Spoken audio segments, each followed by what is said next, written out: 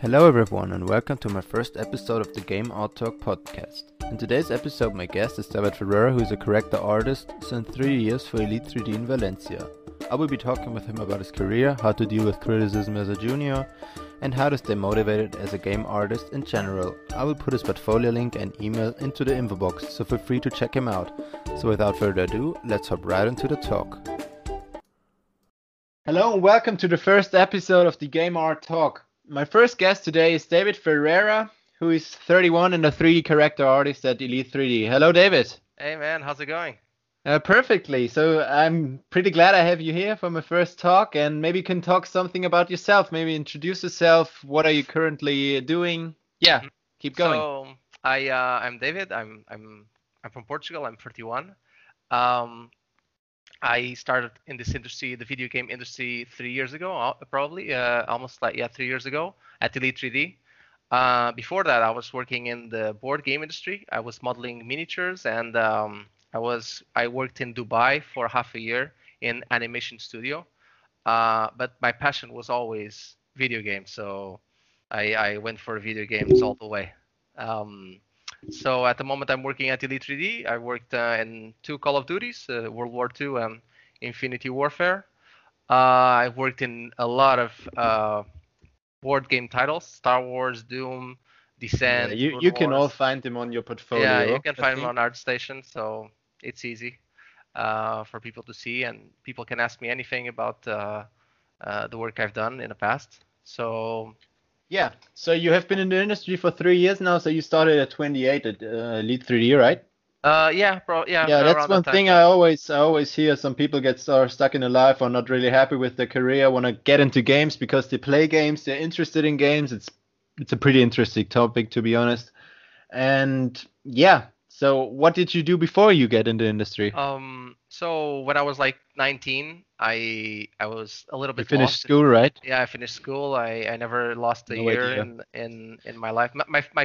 My parents are teachers, so if I lose a year of my life in school, they would kill me, right?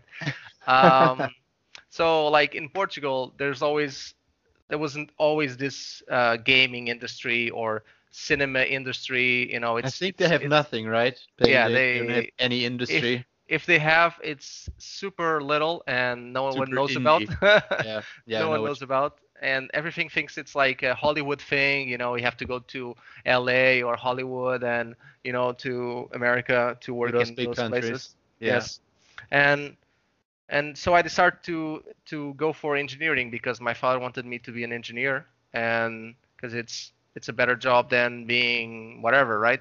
And I was studying engineering. I studied 1 year of physics engineering, and then I studied right in Lisbon, right? Yes, I did everything in Lisbon. I never left Portugal to work or to study. Okay. So I studied 1 year of physics and then 2 years of environmental engineering, and I just decided, like, look, this isn't for me. I'm not gonna be engineer for my whole life. So, and in the meantime, I was working as I work in stores. I worked at kids parties. I was a magician at kids parties. Oh yeah. Most people don't know this. I always try to keep it as a secret. I'm proud of it, but only people who know me very closely know that I'm into magic. So you just work jobs to get money and and study at the same time and like to keep living.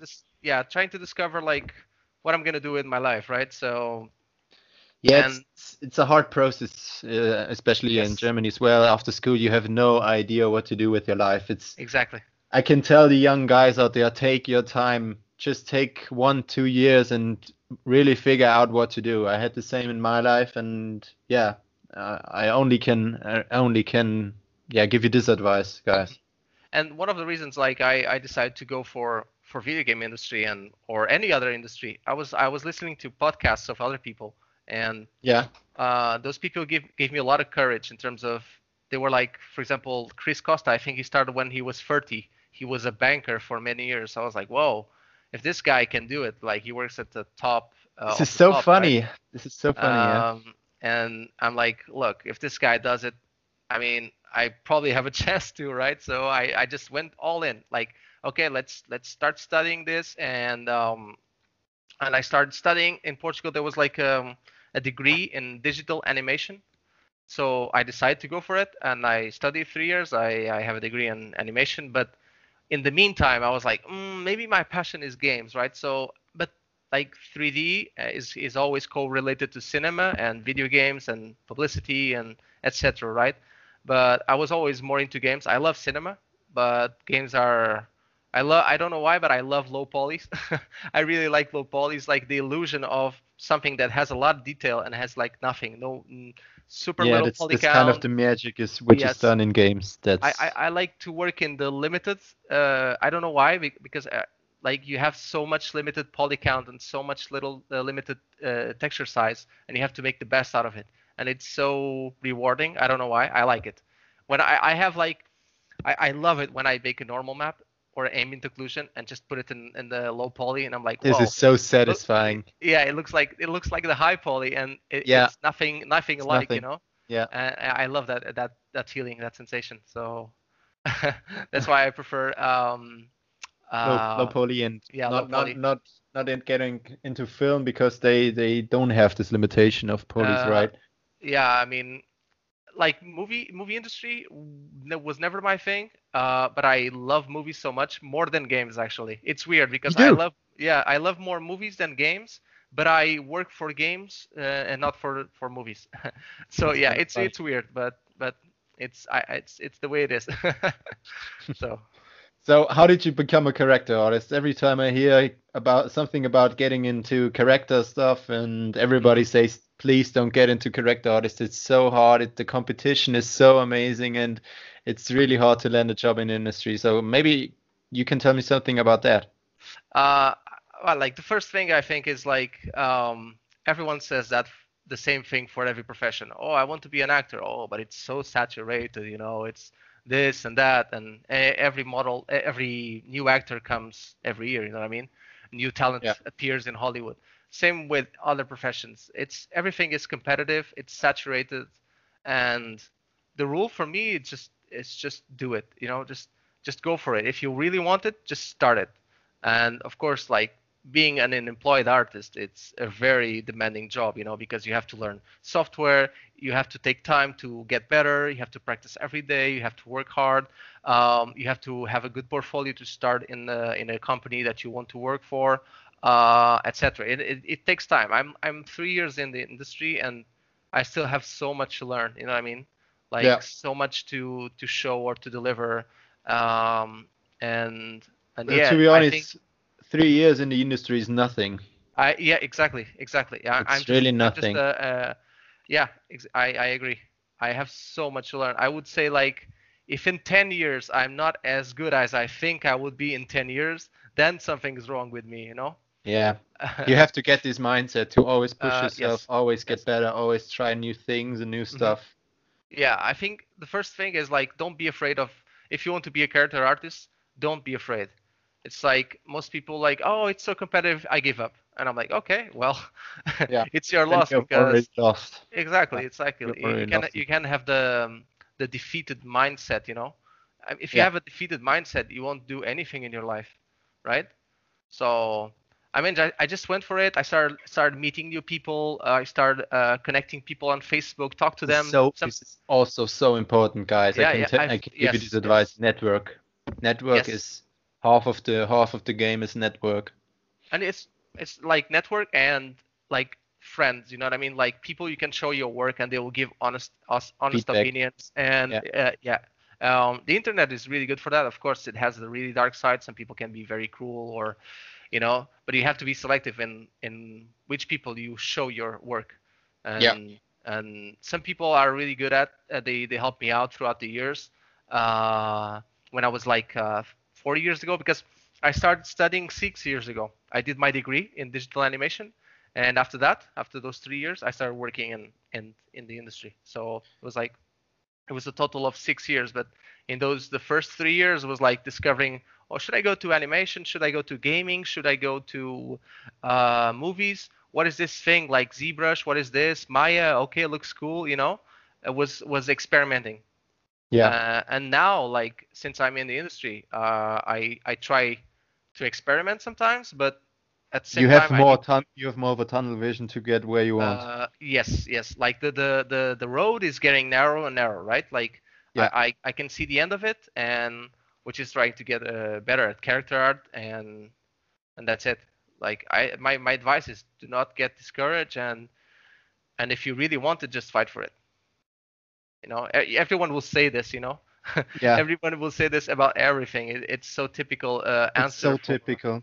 career. I heard this by myself. Why you want to go into games industry? What is this? What are you doing?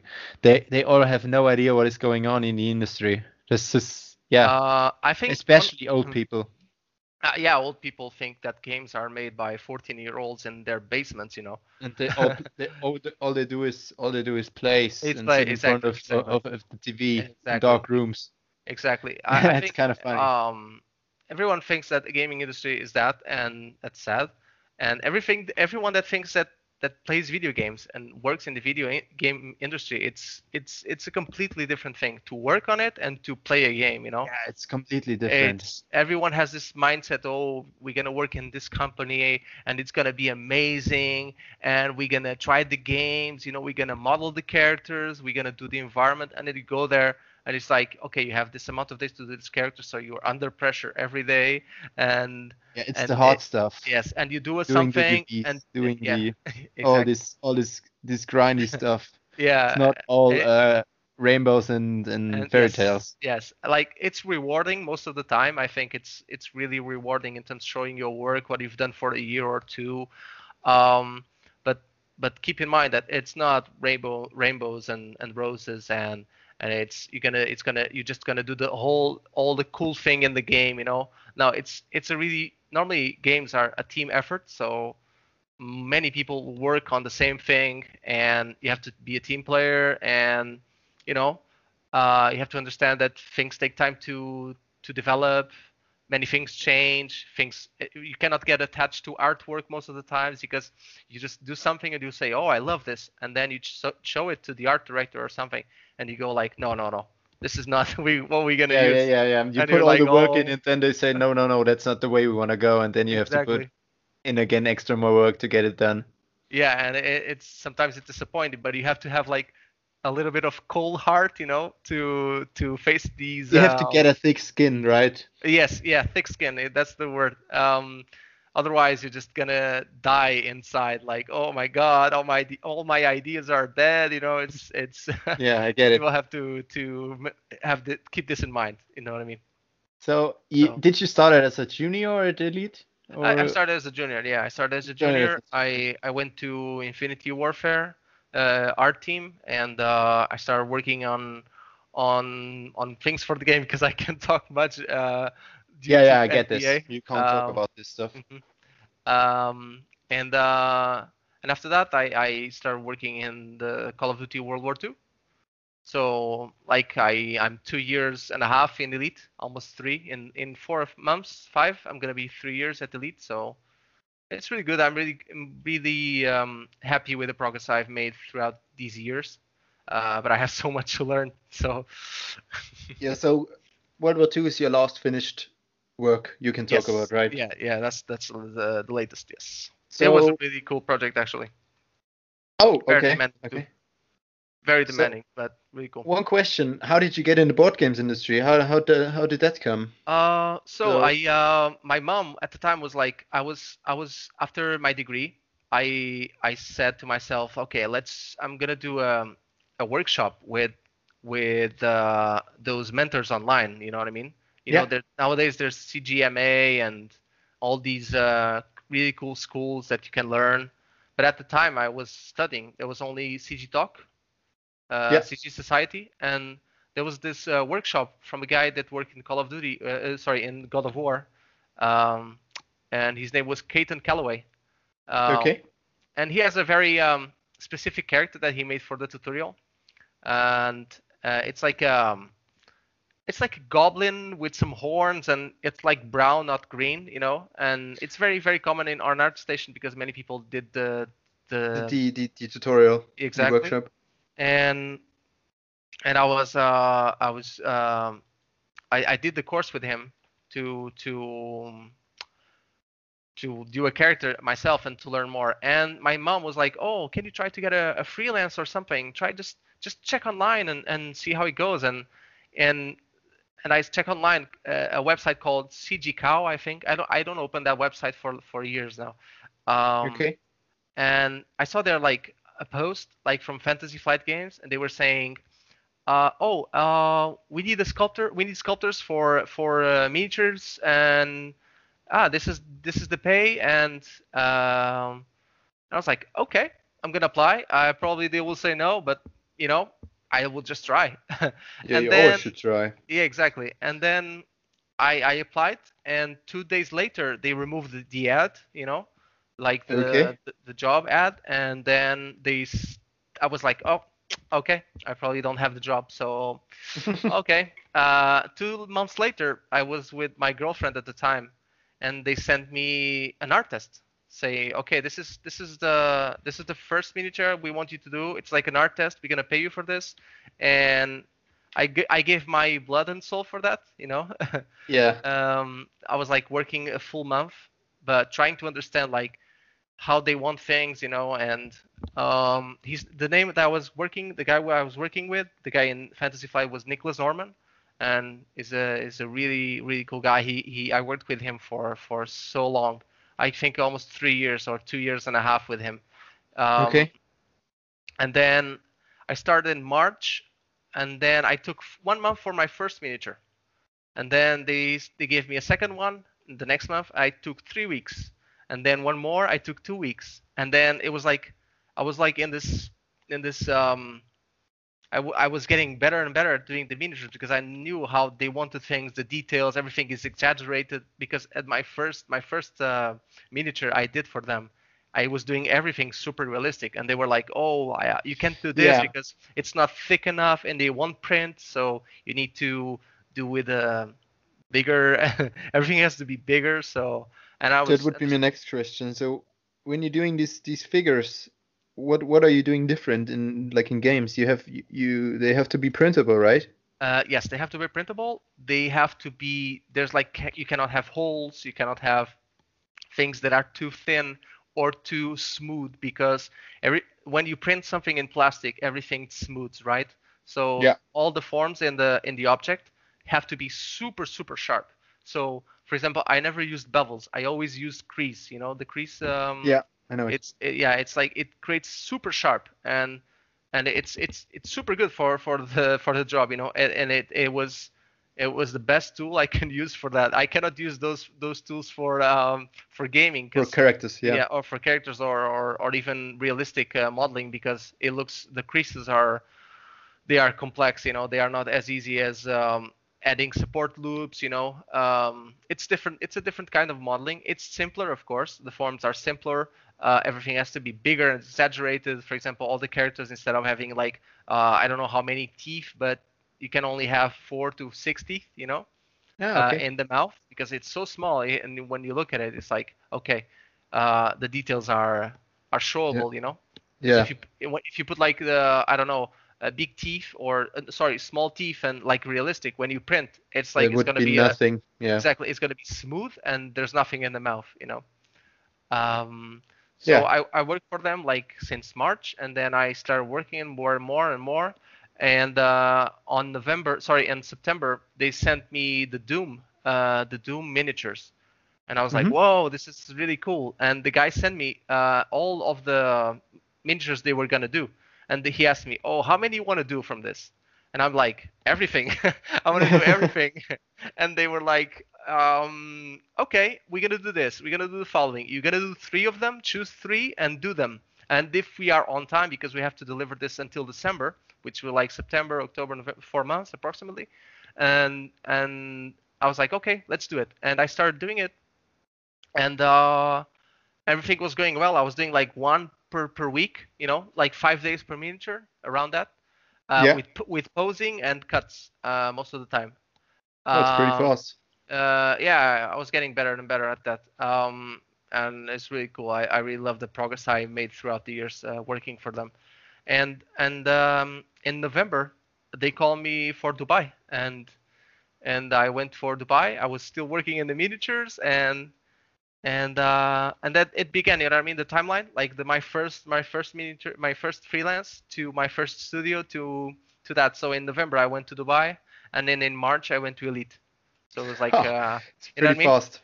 Yeah. Yes, yes. And I still worked on for them for the miniatures while I was traveling and while I was uh, working in other studios. So it was a little bit of overwork most of the time, but I liked it. So, you know. If you love working much, then you should work much, I think.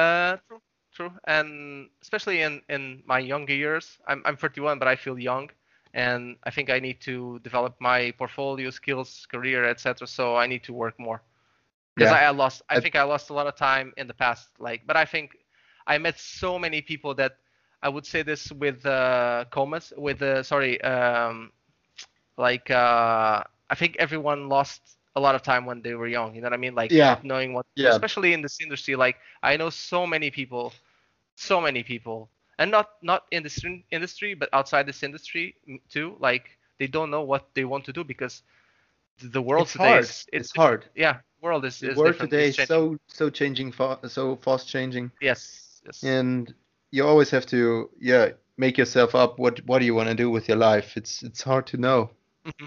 Yeah, especially especially for when you're a young and you have so 20. many Yeah, other problems growing up, exactly. having your first girlfriend and all this stuff. True, true. Eh, And yeah, so maybe you can tell me something about your workflow. So let's say, for example, Call of Duty needs a new character. What are you doing? For Call of Duty, I probably can't talk too much about it because it's super confidential You and don't have to talk. You don't have to talk about the Call of Duty in depth. Just okay, say okay. what are Like you doing when you um develop a character? for example, like I would can talk about, for example, characters I did in the past, which I Yeah, think like most characters I did in the past in terms of game work, I yeah, think they sure. weren't as good as I can do now. But for example, I did Jax from Mortal Kombat. I didn't finish it at the time because when I started Jax, I received the Doom miniatures. Ah, So okay. Yeah. I was like, okay, I have to get this job because it's Doom and it's really cool and it's paid, you know. So I didn't finish Jax, but the first thing is like to get a lot of reference. I use PureRef, which is the software. You can put a lot of photos in there, like a lot of them, and you can see them all of at the same time, and it's really really good. So Uh, it's kind of application when you're modeling or when you're sculpting. It's just on your screen and it yes, holds all those pictures together. exactly, Ah, okay. exactly. It's a free software and it's really good. Everyone uses it, and it's the best friend for your second screen. Everyone is gonna have one and the second screen, and that's the first thing. Like So where are you getting the reference from? Google, Pinterest, ArtStation. Like for example, I always do this for my artwork, which is, for example, Jax has like a torso, metallic pieces, hair, boots, pants, right? Like the typical Yeah. character. So I'm like, okay, okay, we have the concept art, right? Let's check the pattern, the folds I want from the pants, the color, the wear and tear, like the small details. Okay, I have everything for the pants. Same for the boots. Same for the metal. Same for the skin, etc. And then I search for other artists' work. Like, okay, I think this metal looks really cool. I think I will do something similar, right? Yeah.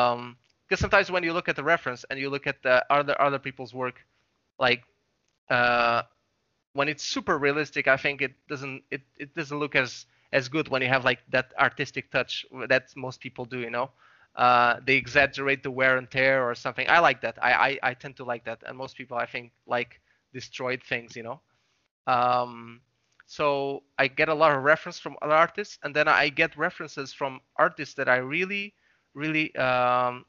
I think their work is amazing, and it's like my benchmark. You know what I mean? Like I Yeah. try to reach that goal. That level. I think I mean, it takes time. It took time for them to reach that level, so it will take time for me to reach that level.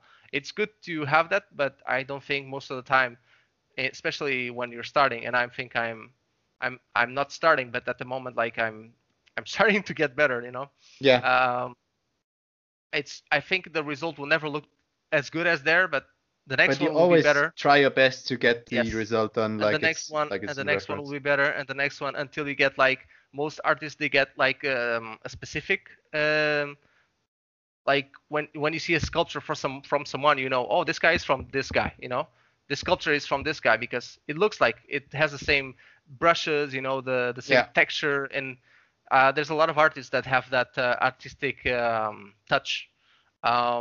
Most artists, I think, they discovered that from throughout the years, like doing a lot of stuff Trying and out different stuff. yes, and then they reach a certain level of, oh, this is my style, you know, artistic Yeah. style. So You kind of have to find your own artistic style. It's always some trying out stuff, what it what takes a what you lot of can time. work the best and all this stuff. It Yeah. takes a lot of time, but especially for other artists, the best way to study, like to know how your artistic life will work is to look at other artists in the past, you know. And I think it's Yeah. the best way to learn, so you don't get disappointed saying, oh, in 1 year I'm gonna be like Rafael Grossetti, you know, just like saying this, and it's not gonna work like that. I It's think not gonna work like that, no. you have to. It takes time, you know. So So yeah, let's keep on going. So um, what is your next step? You first mhm. find your reference, and So yeah, I first what are you learned my doing next? reference, and then I started with ZBrush. I started like sometimes from a sphere or from a cylinder, or sometimes from a base mesh, like body Oh, okay. base mesh. Yeah. And then after doing that, I start sculpting like the big stuff. I never go into details, especially on like the first weeks. I don't care about details. I care about like silhouette, and I care about form, right? So I care about like how big are how big is the torso, how wide are the shoulders, how is the jaw, the face, you know. um, I most of the time I work with the low subdivisions, you know. Yeah. How thick are the legs? How tall is this guy? Is he tall? Like, are the hands big, or you know? Um, those are the big details. And then I started like with Marvelous. I do the clothing. Um, for Jax, I didn't do it because at the time I wasn't really good at Marvelous. But now I actually redid the pants, but I didn't post it online. And and um, and so I normally do the things in Marvelous, especially clothing, of course, and then I go to ZBrush to detail, etc. For example, straps, and some small stuff I do it in Maya, because ZBrush is really cool to sculpt, but when you want some details to really look good, I think you have to do it in Maya with clean topology. It's like, for example, you're into guns, right? And if you Yeah. do a gun in ZBrush, most of the time the details, if you look really close, they will gonna look sloppy. You know, they look like Yeah. clay, and they Yeah. don't look like metal. And you want them to look like Hard really good metal. surface. Yeah. Exactly. So, for example, for the arms, I did a sketch in ZBrush, and then I go to Maya and cleaned it up and go back to ZBrush So and work from. it's those two programs that are most for your workflow. You kind of Yeah, export to ZBrush, import to Maya, and clean up, then back to to ZBrush, ZBrush for and details, okay. etc. Um, and then I go back to Maya. I decimate it and I do the low poly. I do the low poly in Maya. I used to work with Topogan, UV layout, but I decided to just use Maya. Um, There is no software which is doing the UVs really, really, really great. True. I mean, the UV layout is good. I think it's better than Maya, Yeah. especially in some tools. They are really good. I use it at work sometimes when I want something that Maya isn't doing. I need to go there to UV layout and do it there because Maya, for example, Maya doesn't have the bleed for the texel density, you know, Yeah. like and doesn't have the rectify as good as the UV layout.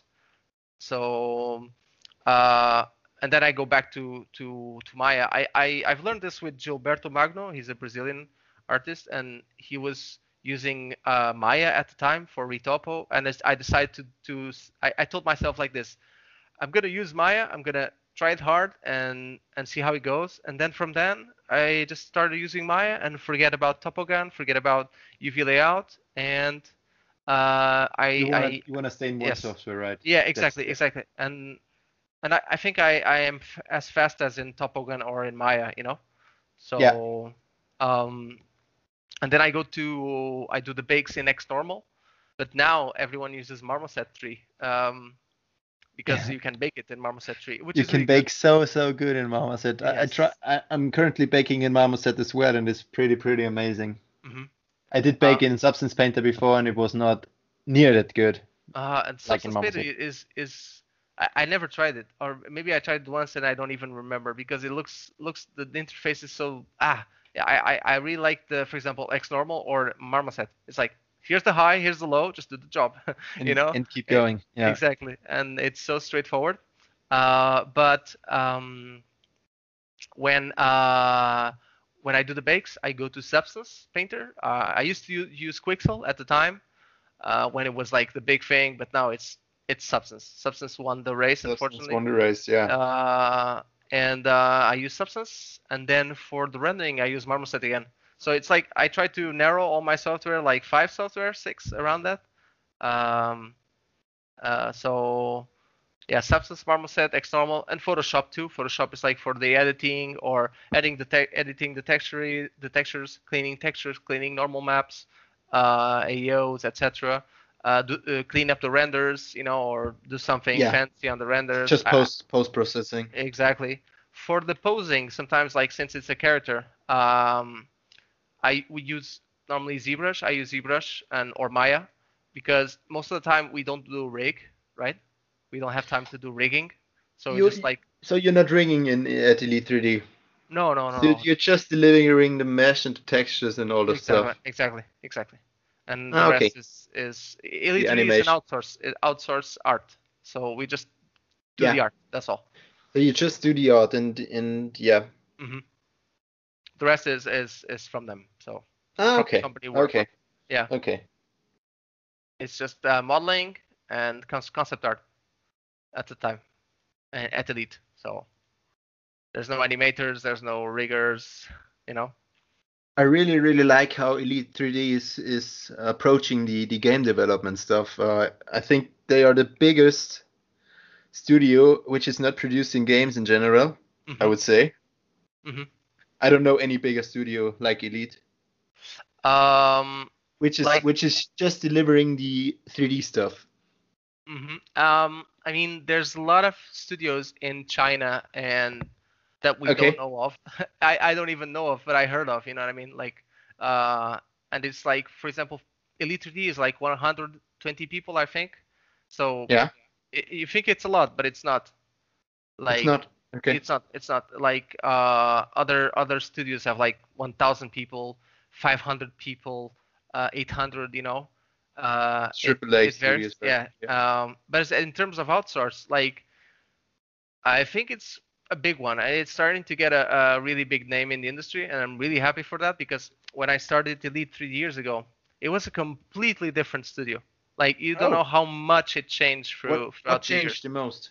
Uh, a lot of things, especially in terms of bigger projects. Uh, the office itself, we changed office to a completely new one. Oh, Um, nice. with New the offices are always amazing. yes. It was really cool to see the process of changing from one old office to a new one, and now everything is like we have air condition, because in the other one some rooms had air conditioning, others don't. Oh, Yeah, okay. And in and it Spain, it's was really hot. yeah, especially here in Valencia, which is 90% summer.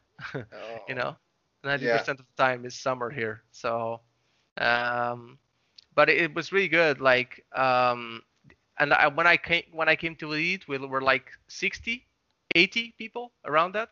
And now you're double. Here around that, like 120. Yeah.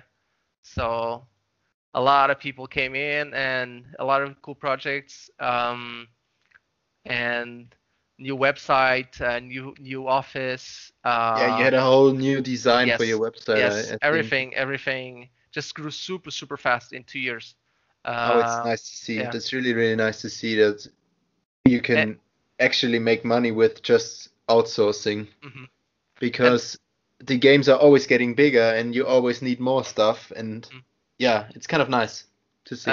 yeah, I hope the industry gets better and better in terms of work and like especially the crunch things. Like we spoke about this before, like The Rockstar yeah, thing, like right? yeah, exactly. I think I hope that the industry gets better in terms of not being a crunchy place. You know what I mean? Yeah, Like, it's cool to work on games, but I don't think killing yourself to do something for another person yeah. is really good to hear. You know what I mean? But I was saying, like I was gonna tell you a funny story how I went to Elite. Yeah, So sure, sure. I came. I was in Dubai. Sorry, I was in Portugal. I was doing the miniatures. I remember that I started in March, right? Yeah. And I was like May, June, around that time. I I did an interview for Elite, and they were going, "Oh, okay, if we need you, we're gonna call you in September." And no one called me, so I was like, "Okay." I had You don't this get the interview. job. Yeah, I didn't get the job, right? The studio was growing. They needed people, but they probably got Spanish people first and the foreigners, right? Um, and then I had an interview to Elite because I know a guy who worked at Elite. I never met him. He was Portuguese. We spoke on Facebook and stuff, right? And and he spoke about me to my boss, and we had the interview, and I didn't get the job. So I went to Dubai. I kept working on freelance, etc. And then my boss went to talk with my friend and said, "Oh, I'm gonna talk to the Portuguese guy." And my friend was like, "Oh, is it David?" And he goes, "No, but I'm gonna talk to him too." And so he came to talk to me, and he sent me an email and or a message on Skype, I think. And we had a second interview, and I said yes. I said like, "Okay, I'm going." Uh, and I just left Dubai and I went to Valencia. So, Uh, did you apply to any other studios across Europe? I Or did. I you did. did? You I did. I applied to Guerrilla Games. Oh yeah, in That's Amsterdam. why I did the Killzone character for my portfolio 3 years ago, which Ah, just to show I your dedication to Guerrilla yes. Games. Yeah, it's always nice to see for them. Yeah, I mean, I did the character a long time ago, and I look at it today, and I'm like, oh my God, I have so much to improve at the time, you know. Yeah, Uh, but it's always the same when you look yeah. at old stuff of yourself. It's like for me, I'm in the industry of 3D to say for 3 years now, and Mhm. it's when you look at stuff which I had in my portfolio 2 years ago, it's just so ashaming. But that's how you start. That's how you get better. Um, yeah. I mean, and then um, I was doing this character, and then of course I look at it today and I'm like, it's laughable, but I like it in a way because I think the design looks cool. I like the Killzone designs. And I applied to Guerrilla Games, but it took me a while to finish the character because I was finishing the character in August. When remember the year when I started freelance, Yeah. um, I finished it in August and I applied it, and they said, "Oh, I'm so sorry. We actually like your portfolio because it was a junior artist position and it was temporary." And they said, "We like your stuff, but unfortunately the position is already filled." So it was filled by another Portuguese guy, a character artist at the time. It's kind of a Portuguese thing to get into Yeah, character. I guess I don't know many character artists in Portugal, to be honest. Okay. Yeah, it's I can count with the fingers, I guess. The amount of character artists that exist in Portugal. Um, and yeah, I didn't get to CD Projekt. For example, when I was a noob, like when I finished my Elf, Yeah. uh, I applied to CD Projekt, but they Oh, didn't give me the answer. So yeah, uh, yeah, and it's understandable because I was really really new. But I just applied because you never know, right? yeah, you never Um, know. You always have so to keep sending out those applications, even if you don't have a job, even if you have a job, if you want to get somewhere else. You know mhm. what I mean? Yeah. And It's mhm, it's yeah, always try your best. And I think you have to send out like 50 applications and maybe get two or three where they say, well, unfortunately, mhm, you didn't get the job, but maybe apply to a future date or something like mhm. this. Yeah. I mean, you have to deal with you have to have a thick skin for this too, Yeah. like for rejection. Because it's gonna be constant, by the way. It's gonna be everywhere, and it's sometimes it's not personal, and it's just about No, like I think it's never that personal. exactly. It's not. It's like, oh, your work sucks, or okay, sometimes you are not that good for the job application, but sometimes you have to keep in mind that sometimes they have so many applicants, like Yeah. sometimes it's better for them to get someone from their own country or someone with more experience, and sometimes you have to get lucky, like in terms of applying at a certain time, and if they need a person like you, or you And know sometimes you just have to be a team fit, I think. You have to fit to the yes. team, the overall spirit in the team. You know Hmm. what I mean? Yeah. I mean, the game industry is small, so anyone that is it's a little bit not a team player, people know because the news they spread fast. You know what I mean? Because Yeah. like as you said before, like networking is really important. Um, and some people can like give you jobs in studios just because they like you. They like to work with you, Yeah. and that's really important. And maybe if you're not that good in your what you're doing, Hmm. you just can improve when working. Yes, and I've seen like people improve. Like for example, in Elite, of course, we have like people who comes in, who juniors, right? And I've seen their development in throughout the years, and it's just it's really people can really learn really fast if they Yeah. want to. That's the one advantage the juniors have against the seniors. They are hungry. They have this motivation to get better Yes, and to always that's true. strive for the best. That's one thing for the juniors which is always really good, Hmm. which always is on their side. Hmm. You also have Yeah, to yeah, you also have I agree. to behave the way, to be hungry and to stay motivated and to Mhm. always get better.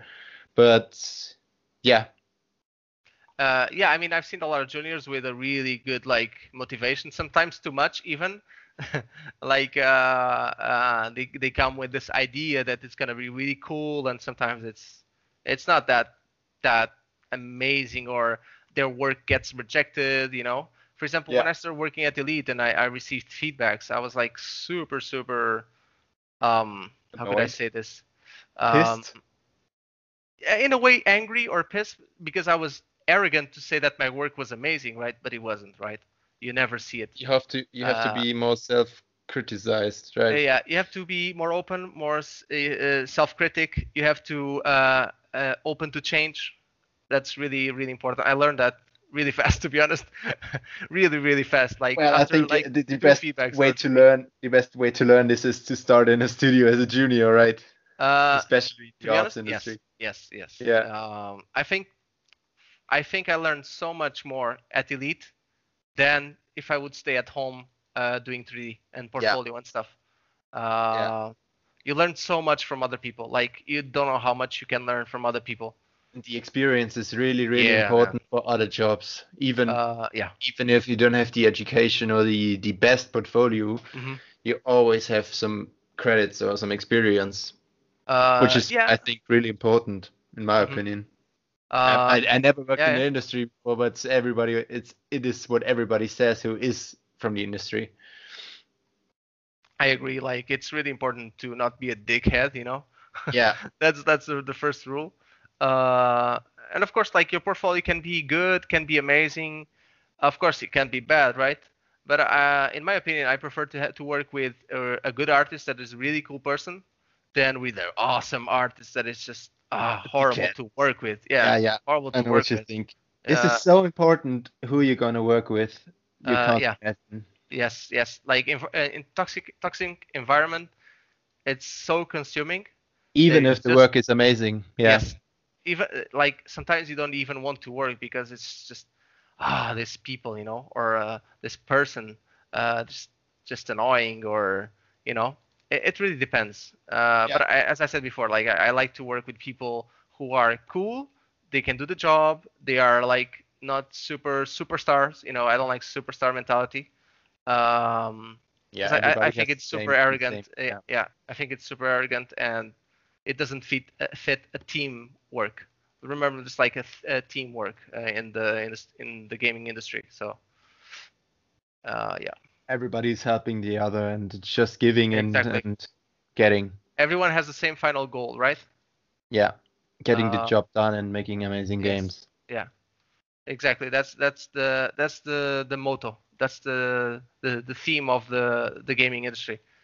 Do your job, work as a team, and we're gonna deliver You a always finished work product. to one goal. Yes. Yes. So what are you playing? Are there any games you are playing, or are you Uh, just making games? uh, when I used to play games like years ago, I used to play World of Warcraft, Counter Strike. Like The I the was, classics. yeah, the classics. When I was young, I never changed games that much, right? I just grab a game and I just play it. I played for years, right? And Okay. for example, my younger brother, he is the complete opposite. He gets a game, he plays it. After a week, he's playing a new one. After a week, he's playing another one. You know, and it's it's different for me. So I used to play like World of Warcraft, Warcraft 3. I've been to shooters, strategy, RPGs. I always like every kind of game, to be honest. Like even football. I'm not a football guy, but I can play a football game on PlayStation or something, which I do now at Do you my have a studio. PlayStation?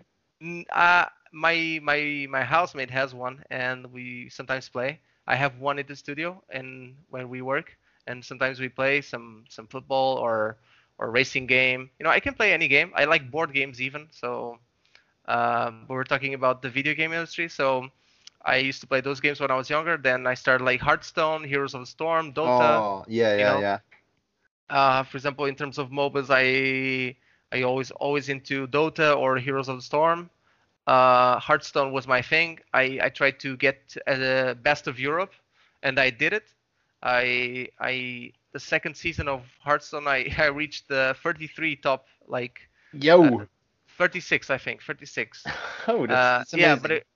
it was like, yeah, I had to play every day for like 2 hours, or more, Yeah, and train, it started get to, better and yes, learn the yes. cards. Yeah, and it was very, very draining. And I was like, okay, I'm gonna stop. I always had this thing with me, which is when I start to see something that it's affecting my life, I just cut it, right? Especially if it's a game, I just uninstall it. And even if you don't want to play it anymore, you just keep playing because you want to get better. And you're Yeah, not truly enjoying the game. You're true. just playing to get into tournaments and Hmm. stuff. It's hard. Yeah, and it's when something starts to get competitive, isn't fun, right? Yeah, Especially a it's game. never fun. Yeah. Exactly. So I used to play Left 4 Dead 2, and the first one too. I like strategy games sometimes, like Settlers, or I Which played is German. yes, which is German, and I'm waiting for the new one to see how Yeah. it goes. I even checked today if there was like something new, because I haven't played much for these last months, Did you and play Anno? I played Anno the 1604, I think, Yeah. and it was really good at the time. I really liked it. I liked the game called Knights and Merchants. I think it was German too. I don't Yeah. know. Germans are good at making It's kind of strategy funny. They are games. making a Yes. strategy game. Maybe it's kind of Yeah. a of the German mindset of getting everything right and everything is in Uh, control and yes. yeah.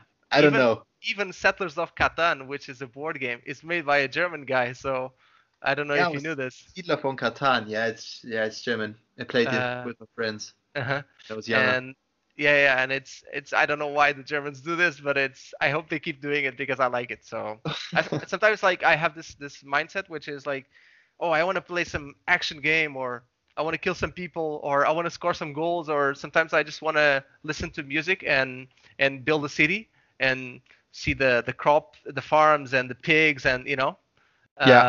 with the medieval mindset. I don't know why, but it's like I would say seasons. It's to relax. Yes, Yeah. yes. I stopped playing any game competitively. Sorry, because all the games, like, they're super competitive, like with the esports and Twitch now. Everything Yeah. There is coming is more and more yeah, stuff with yeah. esports, I think. Yes. I never played battle royales, to be honest. Okay. One of the last games I played was Dishonored, the first one. Like I Yeah. played it 2 months ago. I finished like in 2 weeks. I was playing very, very relaxed, like 2 hours per day or 1 hour per day, and Just and yeah, to just get to yeah, zoned out. Yeah. because at the moment like I'm more focused on doing portfolio. I stopped doing freelance to work more on portfolio, to go more to the gym or work out more to feel better, To like do more for yourself. yes, Yeah. because now that I think I reached a certain level of like Professionalism. professionally, like where I can stop a little bit in terms of work, like go home, work on freelance, go to the Yeah. studio, Just work, to reach your and goals. and Yeah. and sometimes I don't go to the gym or I can't be with people or and You I have to think I sacrifice pretty much. a Yeah. lot, and I decided to stop that and just focus on things that actually really matter, which is health, uh, and um, and because professionally, I think I'm okay at the moment. I like where I am, um, and I overwork isn't my thing now. Like I work a lot, but I it's not freelance. It's like personal stuff, Like I do it in a very slow pace at home.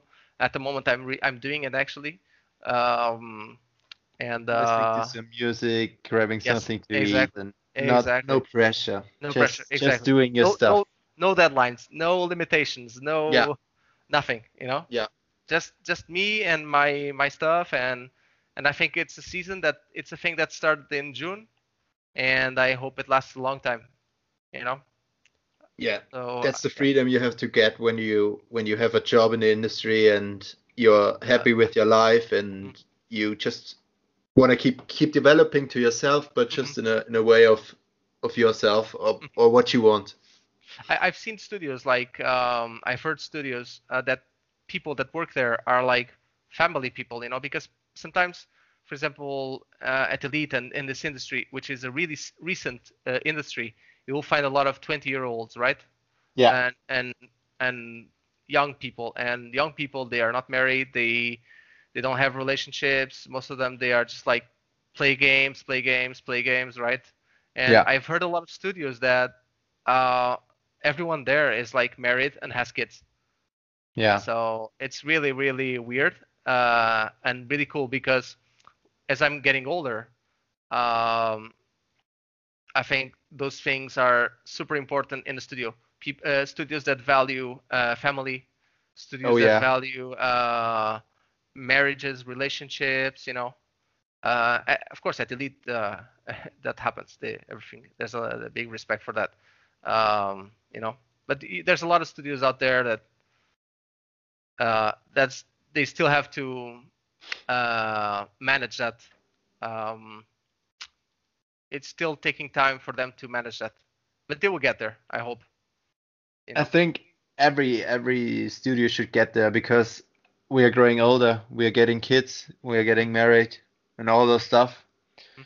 And they have to push us in a way to yeah to feel happy in the company. Exactly. Exactly. Yeah. Yesterday I was at the games making games conference in Munich and a guy named Oh. Samuel De Vos was talking there. He's a junior environment artist at Massive in Uh huh. Malmö And oh yeah. Okay. in Sweden. Ubisoft. Hmm. Ubisoft Massive, and Hmm. they have kind of a pretty nice culture. Oh, that's They so good. are well, they are developing and they are encouraging the guys to have parties. They have release parties, Hmm. and I think it's such a nice environment to work in when you love what you do, when you are around people who fit in the team, who you're friendly with, and all those stuff.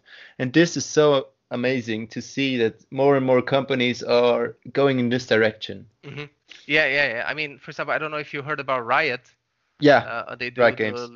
Riot Games. I heard it's one of the best places to work, and I was never a League of Legends guy, but most of my friends were, and one thing I heard about their company was like, um, if you want to work there, you have to have a really good life balance.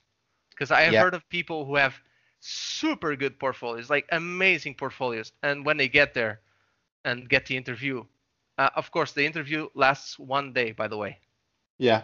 It's just You go morning, there, afternoon, and and all the stuff. exactly, you go and meet the people in the studio. They will see how you are, if you are an awkward person or a guy who is really really Who is nice to work with? easygoing, Yeah. exactly, easygoing, etc.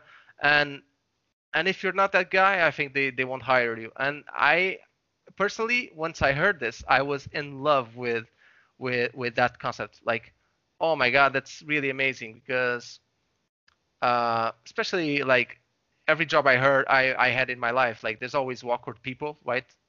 But Yeah, there are always awkward people yeah, everywhere. but especially in the gaming industry, there's a lot of people who just play games, and I don't know. It's you have to see for yourself. I won't say anything more because I'm talking too much, I think.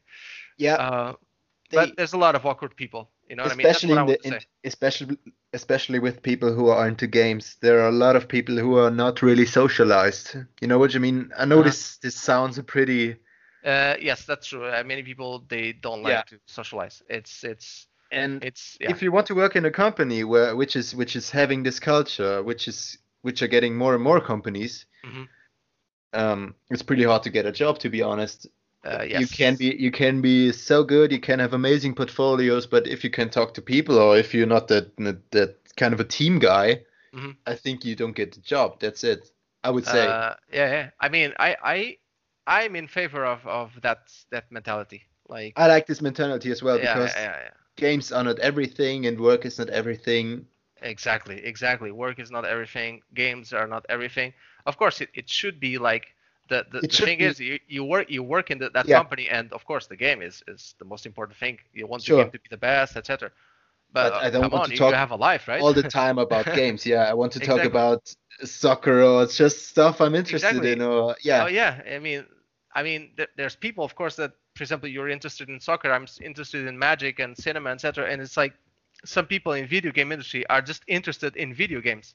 yeah, just It's video just games all day. exactly, exactly, and it's like, whoa, man, I think you're going too far in terms of your tastes. Like, I think you should balance more your life. I don't know. Yeah, I don't have that mentality, so that's why I talk about it. You know. and this work-life balance is so important in my opinion. Yeah, and I think companies, like, especially with, for example, I don't know if you heard Life of Pi. They had a huge crunch, Yeah, and companies and the Oscars were, there was some problems there. And I think the world itself and the industry, it's getting better, like way better. And of course, I think it has to, it still had, there's a lot to walk. There's a lot to go through yet to get better, and it will take time for the industry to reach a point where it's really good to work in yeah, this industry, which it's really good to work for. But of course, there's a lot of things that need to get better. You know what I mean? yeah. There are a lot of Especially, things yeah, especially when because it's once you kind get of a in. young industry in this Yes, yes. size. Yeah, it's getting bigger and bigger, and it's Hmm. pretty young. It's a recent career. It's a recent job. Yeah. For It's like just from the 15 years century. ago, nobody would have said with 16 years I want to get into the games industry. Exactly, Yeah. exactly.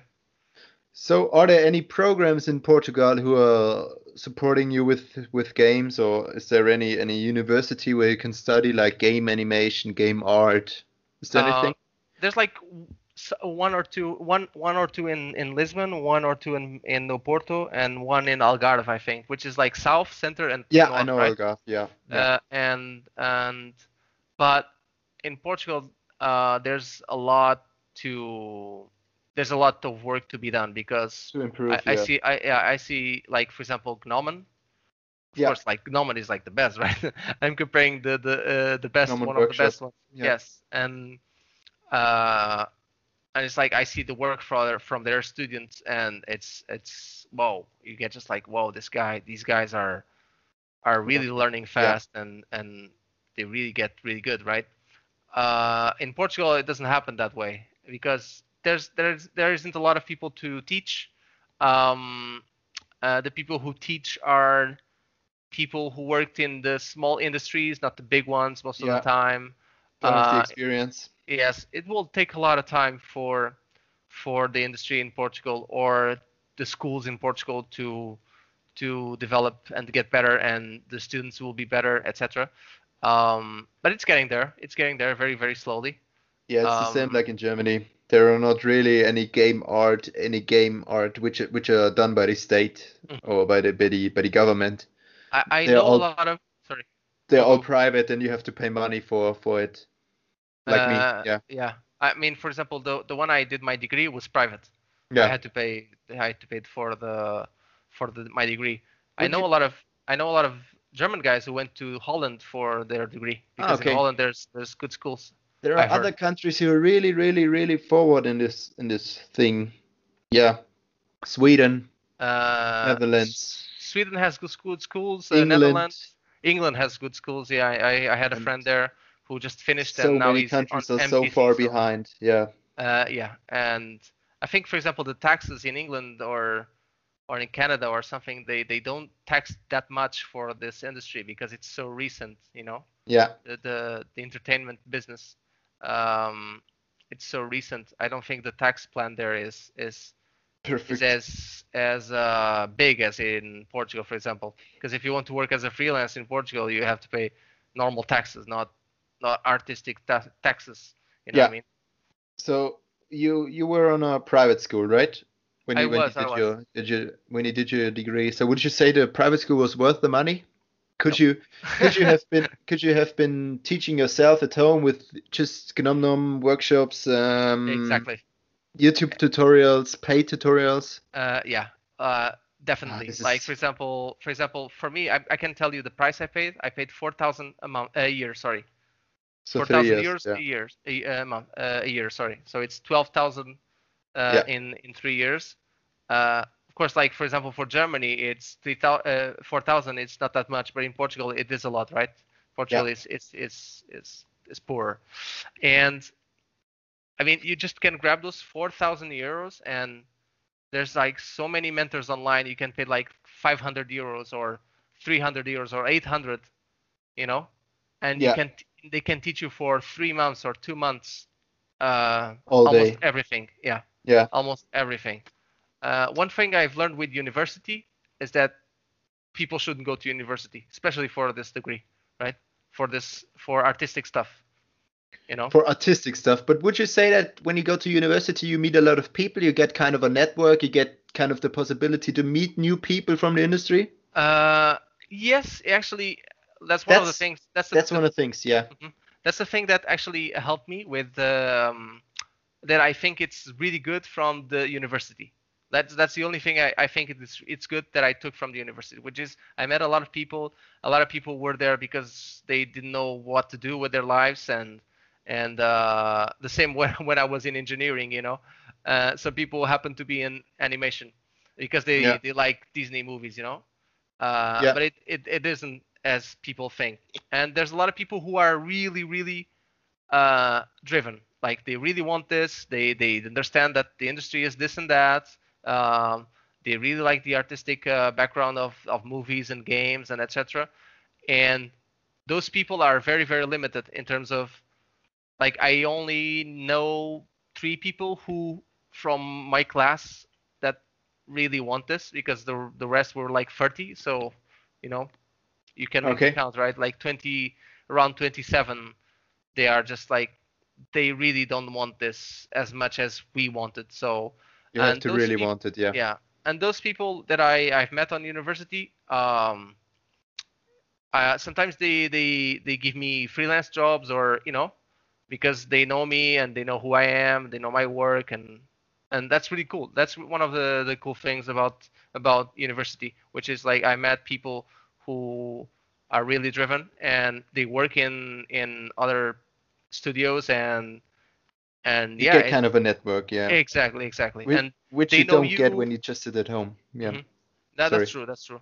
And they know you, and they introduce you to new people. And since they know you quite well, it's quite easy. So that's the only good thing about university. It's the network. That's all. That's everything, yeah.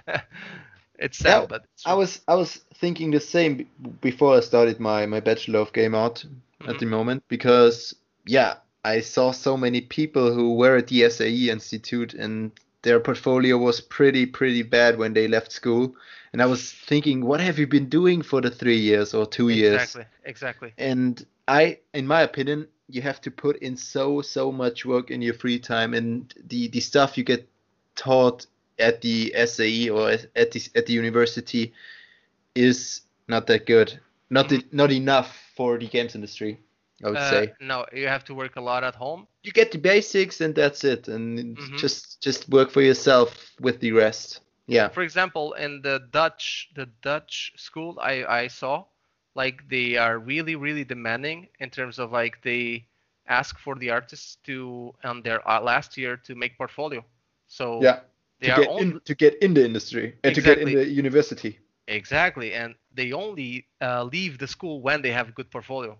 And I'm like, whoa, this This is is so this important. is so Yeah. basic, and no one does it, you know. Yeah. I don't know why, because for me, like most universities, they just want your money and that's it. Yeah. Like And it's a business. they change money with your degree, and your degree is nothing in the industry. They don't look at the degree, they just look at the Exactly, work. exactly. University and it's a business. And it's working right for them. So unfortunately, Yeah. and most people will realize that the degrees are nothing. No one asked me about degrees here.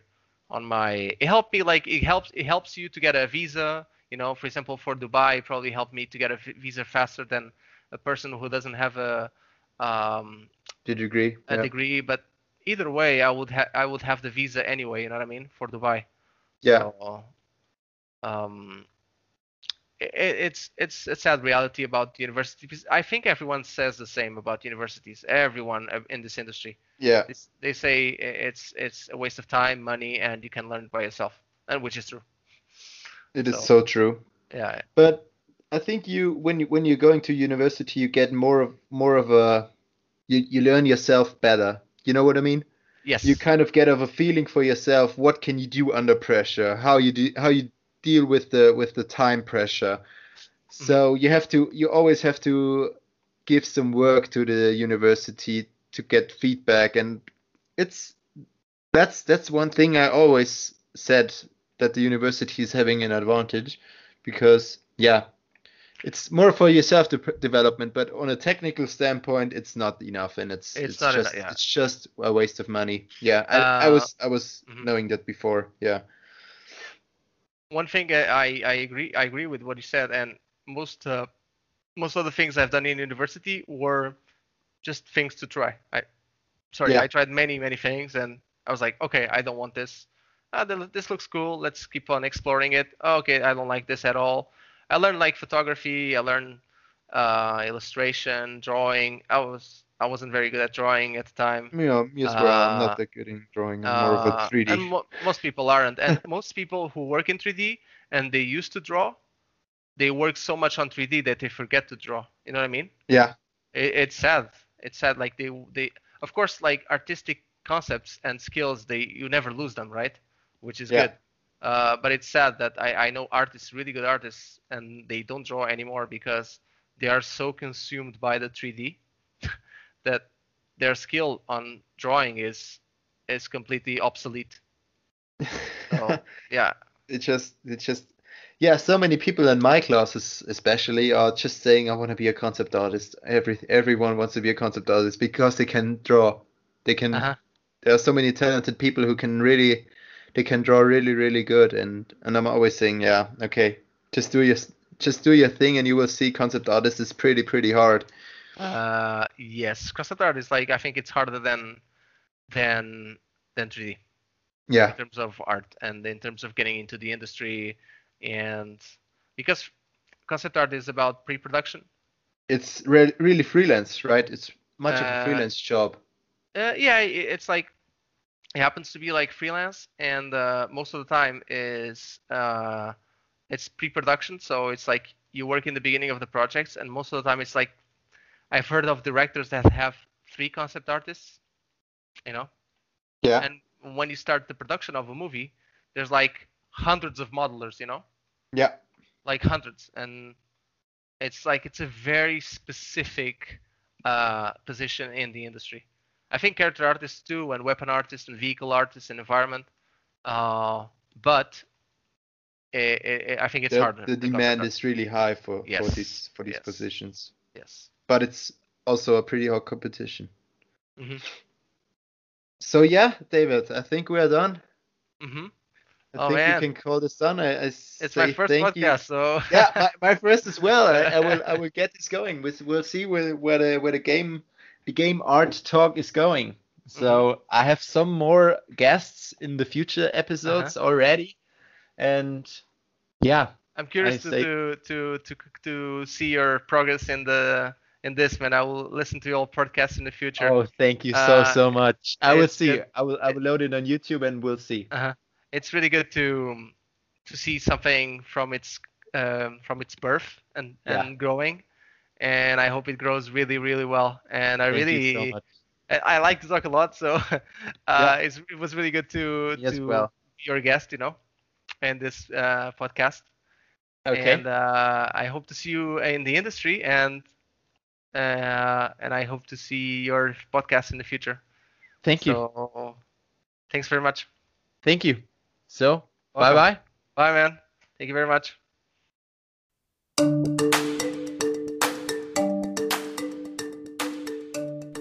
Hello and welcome to another episode of the Game Art Talk podcast. My second guest on this episode is no other than Jean-François Garnier, better called Jeff because of this complicated French name.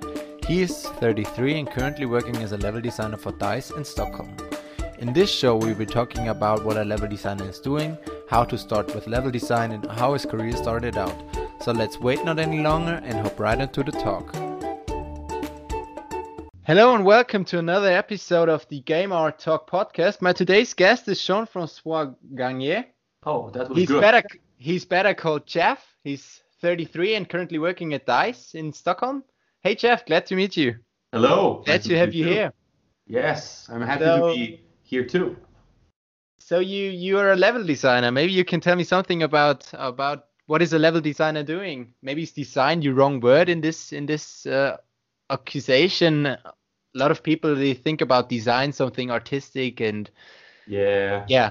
It's like it's pretty hard to explain the job because it's so many different things.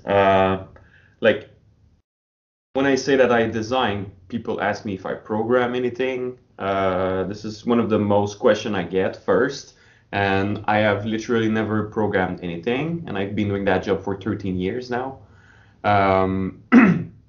So yeah, let's put that thing out of the way. And then you talked about art also. Depending on the company, when I was at Larian before DICE, since it was a smaller company, I made some art. But it's not like usually not the job you do. So you did some modeling, some texturing on all those kind of stuff. I've done some modeling in my career for different reasons, like low-level modeling. I haven't modelized a character or anything, but when it comes to architecture or something like that, I could make something in SketchUp, for example, or 3D Studio Max that could look like a house, maybe, or a car, or something like that. But yeah, as a level designer, like the most classic example I take when I explain my job to people who have no clue about the industry is, if you take the first Mario game ever created, you start the first level and there's a Goomba coming to you, and then after that there's some blocks, and then there's some question mark blocks. One of them has a mushroom. Okay. After that, there's a green pipe. There's a hole. There's more Goombas and stuff like this. So this is the easiest way to explain my job is this, basically. So that's what I do. I am the one who will say the Goomba is coming to you. I am the one who will place the Goomba. I'm the one who will place the blocks. I'm the one who will place the pipe. Okay. I will place a pipe, but the color of the pipe is not all of my, it's out of my job. This is the artist who will decide if it's blue or like black or white or whatever. So like. Interesting. You're working with blocks, right? Yes, most of the time. Like there's also To that I will open a bracket and say when I explain things in level design and I talk about level design technicalities, there's a rule I call it's the if but. So basically, whatever I say about level design can be true or false depending on the situation. So, but yeah. So for that job here, it's one of the job basically. I create the gameplay. So one high level thing that I also say normally is if the game is fun, it can be because of me, and if it's bad or boring, it can also be because of me. Okay. So you're kind of leading the player a bit, right? Yes, I am. And You try to lead the player with all your possibilities you have. Yes, lights. It's big. Like flows is one of the most important thing for me when I make maps. So lights, it's important. Like, but we have to work with the artist. Like the BF5 prologue. Just talking about that. Yep. When you start, you fall down the sky and then you go up a hill, a snowy hill. Well, there's footstep on the ground that leads you up. When you land, the camera is pointing in the direction I want you to go. There's a couple of ally soldiers coming up the hill with you to guide you to that thing. Because since it's the first thing you play in the game, and maybe this is their first-person shooter in their life, so they have to figure out stuff. So it's all these little details that helps the player. Really logical, right? Yes, exactly. And there's lights, and then if you move around, it's darker. Player will always move towards the light. They will always follow the track. Even though it's open world or whatever, most player will just keep on the road, you know? Yeah, that's kind of a base rule when it comes to level design, I guess. The light, you can lead with light. Oh, yes, it's really important nowadays. It's like, Left 4 Dead, they made an amazing job for that on the game back then. And lights is super, super, super important in this game, and that's how they guide the player. And like I said, player won't go to darken area usually because it doesn't feel safe.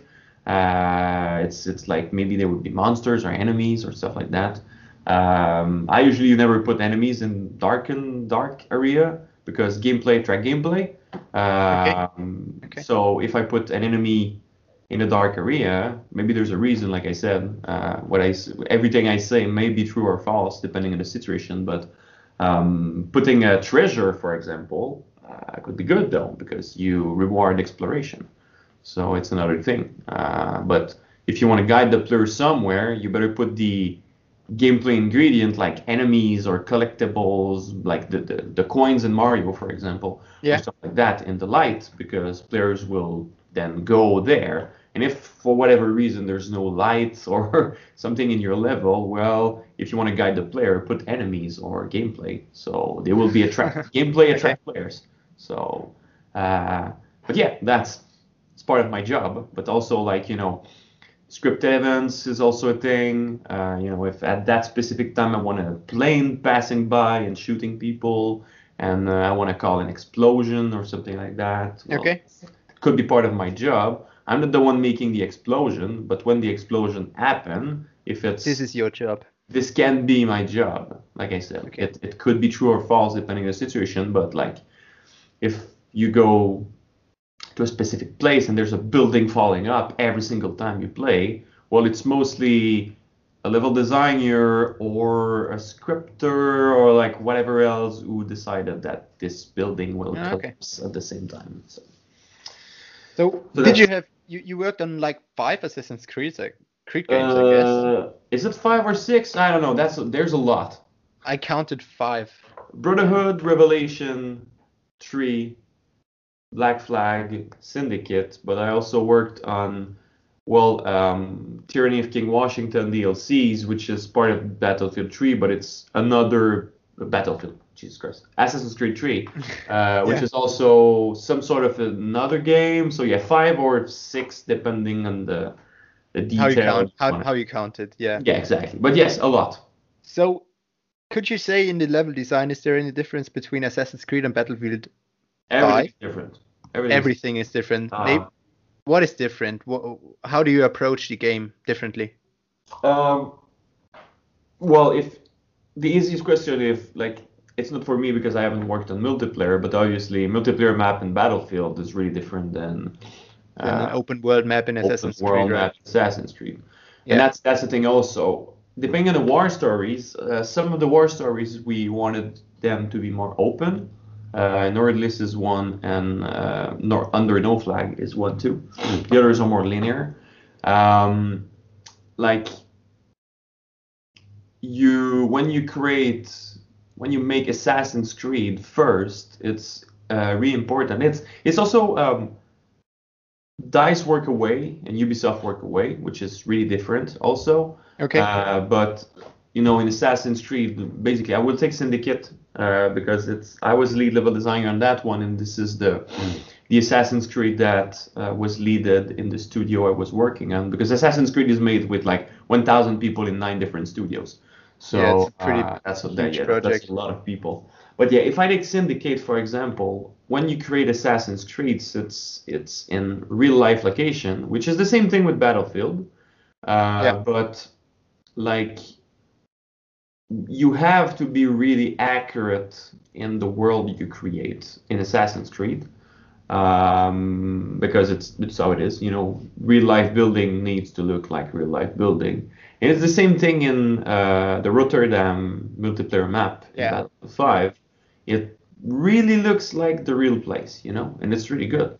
But when I was working in the prologue, which is a really specific experience, I didn't create the stuff like I was building the map in Assassin's Creed because it's linear, and then Assassin's Creed you have to create a 360 approach to every single area you make.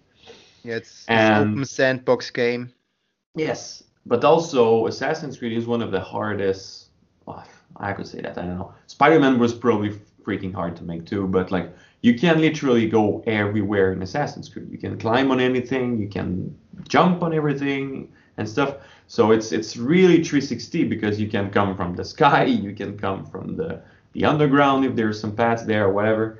So it's really different to create that kind of game than a Battlefield game where you are on the ground. And then you can jump and stuff, but you can't climb freaking everything, towers and stuff. Yeah. But on the other side, there's destructions.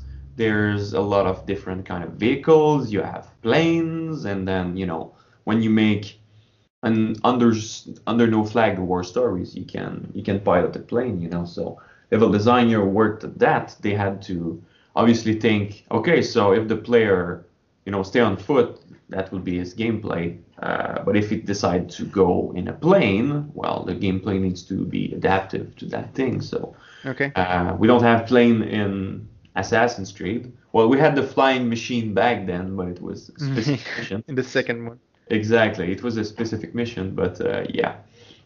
So it's really different to create both, but the same principle apply to every single game when you work on level design.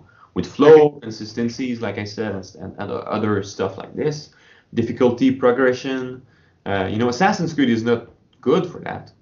This is not a game usually that becomes harder.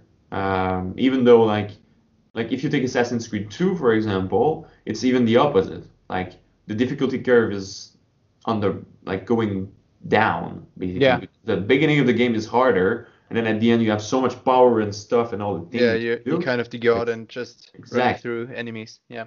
But Assassin's Creed is not a game that is supposed to be hard or challenging in any way. It's a game that puts you in a time period, in a historical period, and then you just toy with it, Yeah.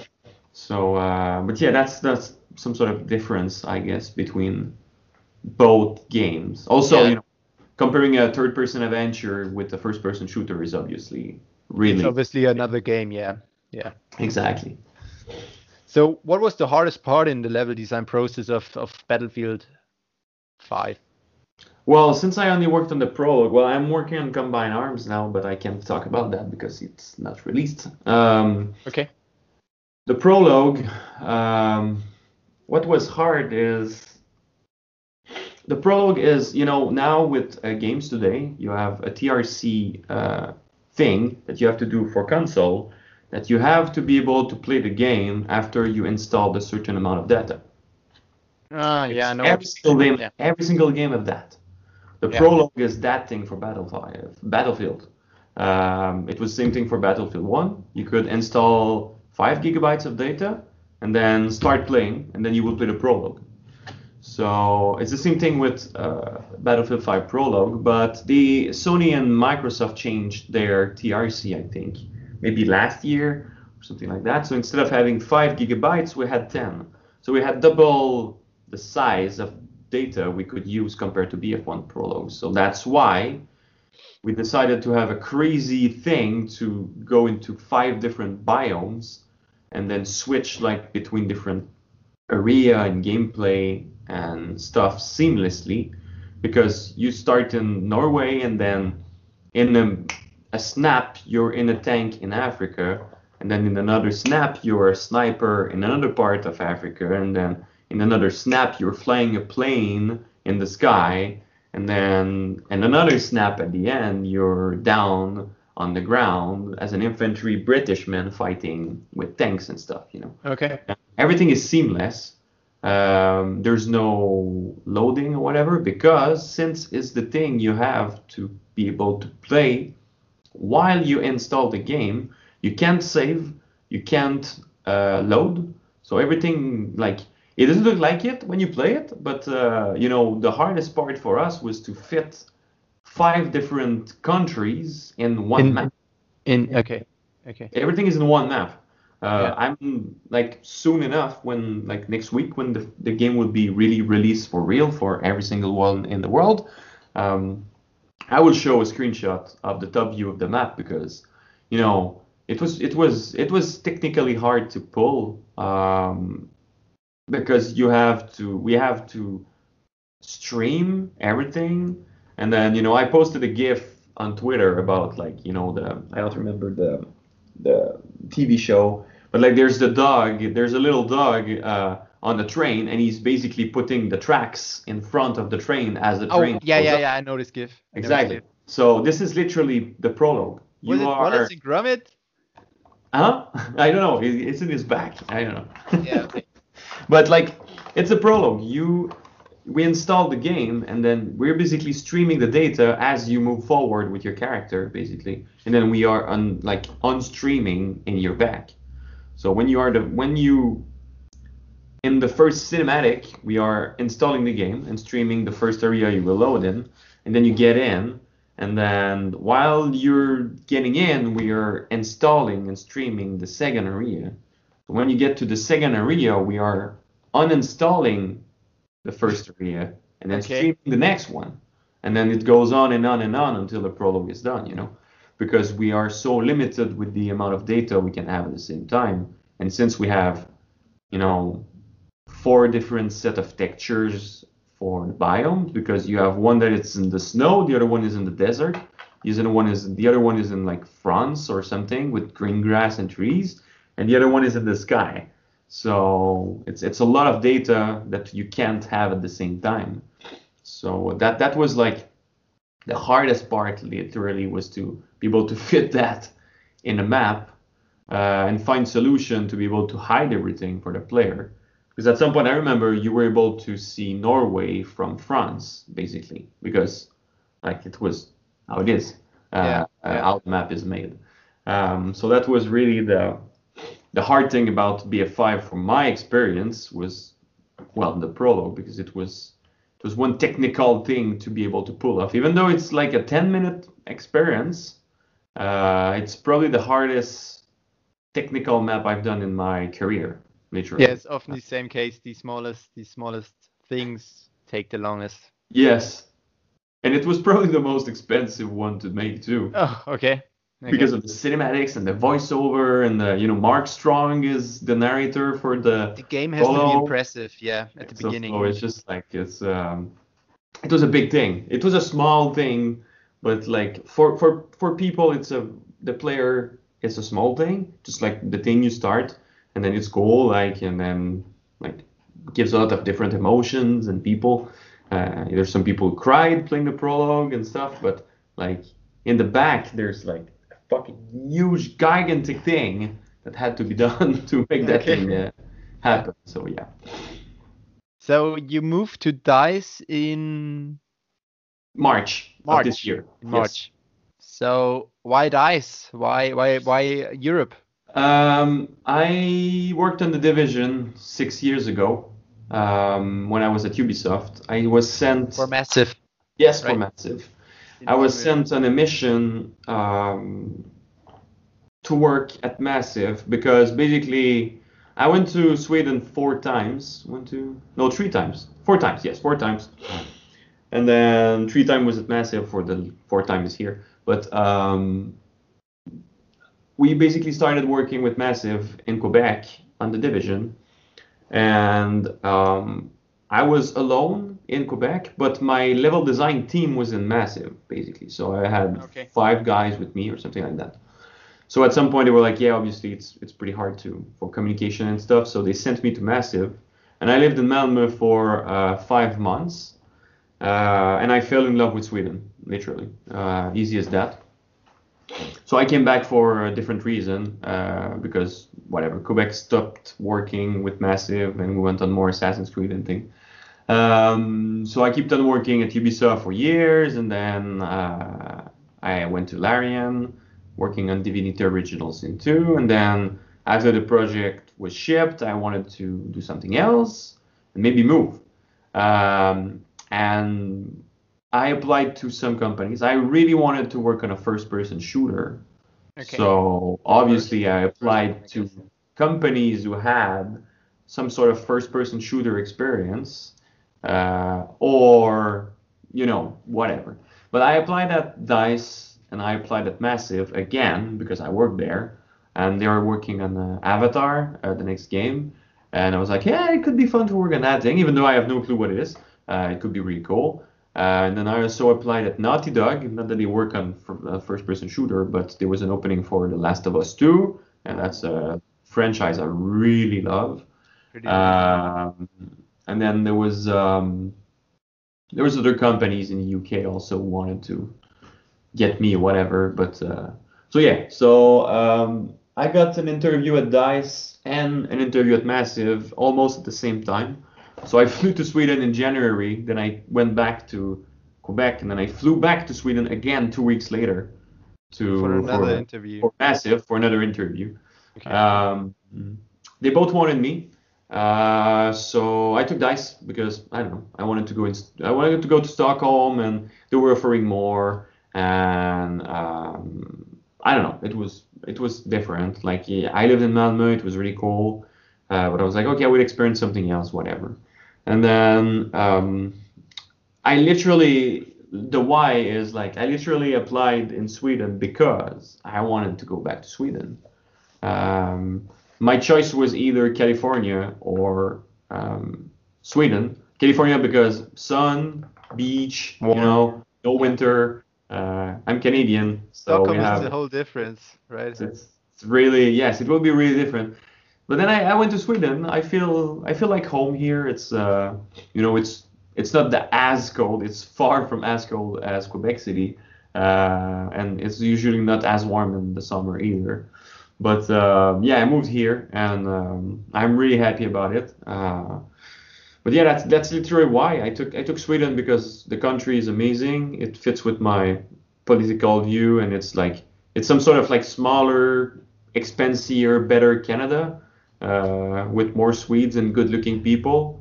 And that's why, and I'm happy to get that. What about Naughty Dog or?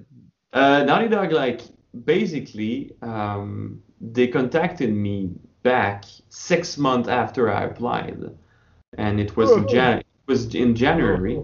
Okay. So I was really deep in the process with DICE and Massive. I already had a pretty good test to make for Massive that took some time, a lot of brain power, then all the interview, because I had like a phone interview at Massive, a test, another phone interview, then I went to Massive to have the on-site interview. Then at DICE, I had 2 phone interview, then 3 interview at DICE. So, you know, after all of this, I didn't want to restart the process with another company. And I was so deep in the process with both of them that I knew that I guess if they flew me over, except if I would be like a freaking asshole or something, I knew that they would probably propose me something. Okay. So that's literally why I said, like, Naughty Dog really wanted me. It was crazy because I had to tell 3 times to the guy that I was not interested anymore because I was in the process with other companies. Like, I was really clear. Like, sorry, you took your sweet time, and then that's it, you know. And then his boss, basically the recruiter boss of that dude, contacted me again like 3 weeks after to see if I was interested. I was like, Jesus Christ, no. I mean, you're too late. So and to not go into details, I don't know, going to the US at that time, right now, in the world, I'm not exactly sure I'm interested in that. So you're in a great demand, right? Yeah, exactly. Good to So know. I went to Sweden instead. It's calmer. I'm almost like home. It's different, but the same.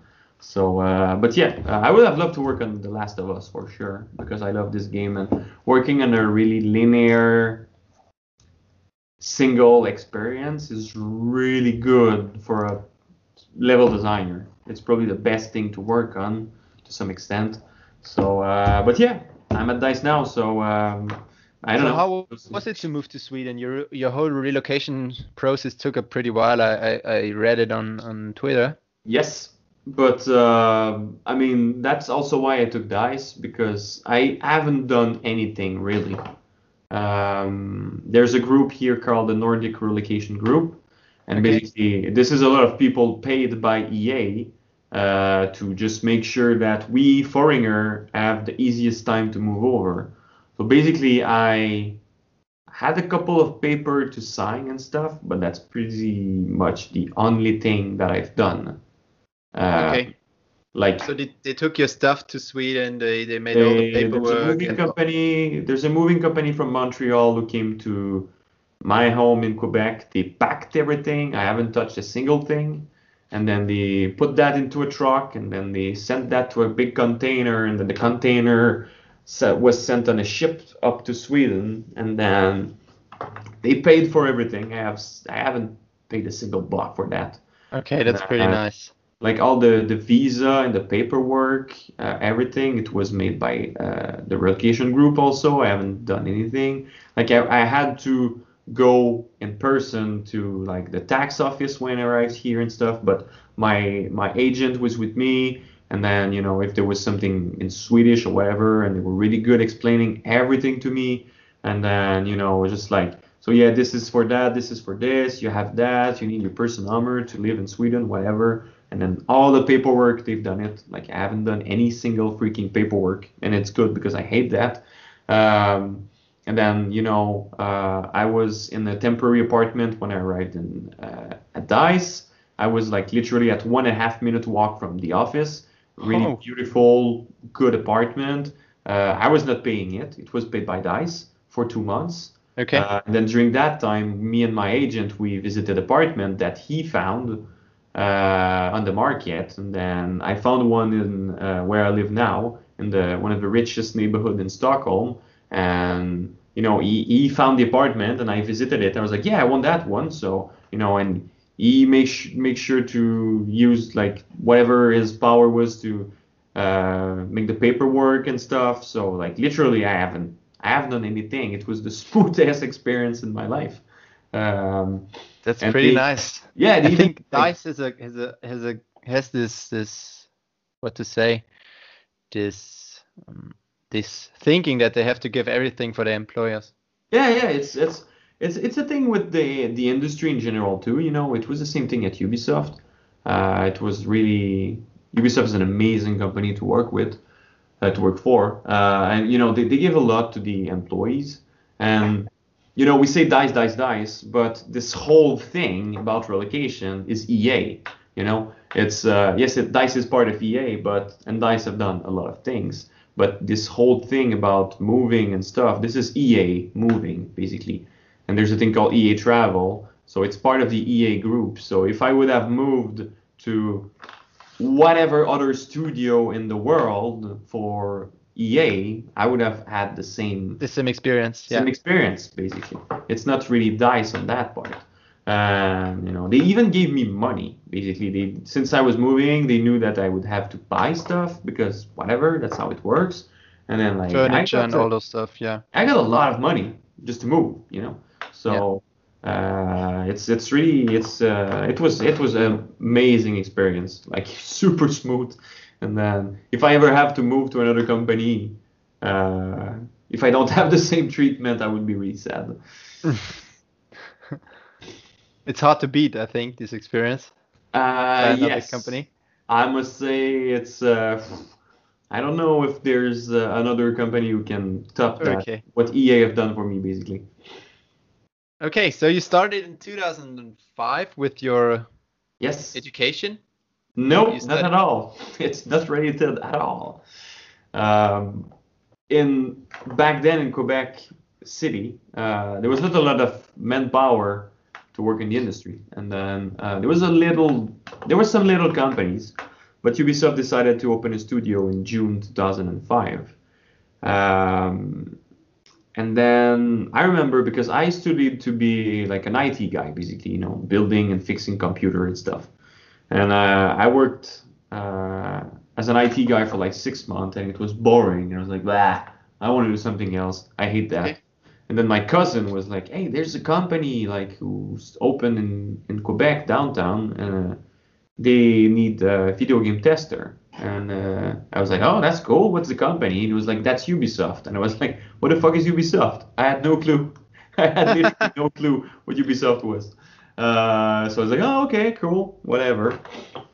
And then I applied too. And then we both had an interview, but sadly for him, I got the job. So, and it's literally how it started. I have no degrees in whatever. I haven't studied video game design because it didn't existed at all in Quebec when I started. Back then, yeah. It's just not a thing. Yeah. So like, I just started as a tester, and then I was a tester for 10 months.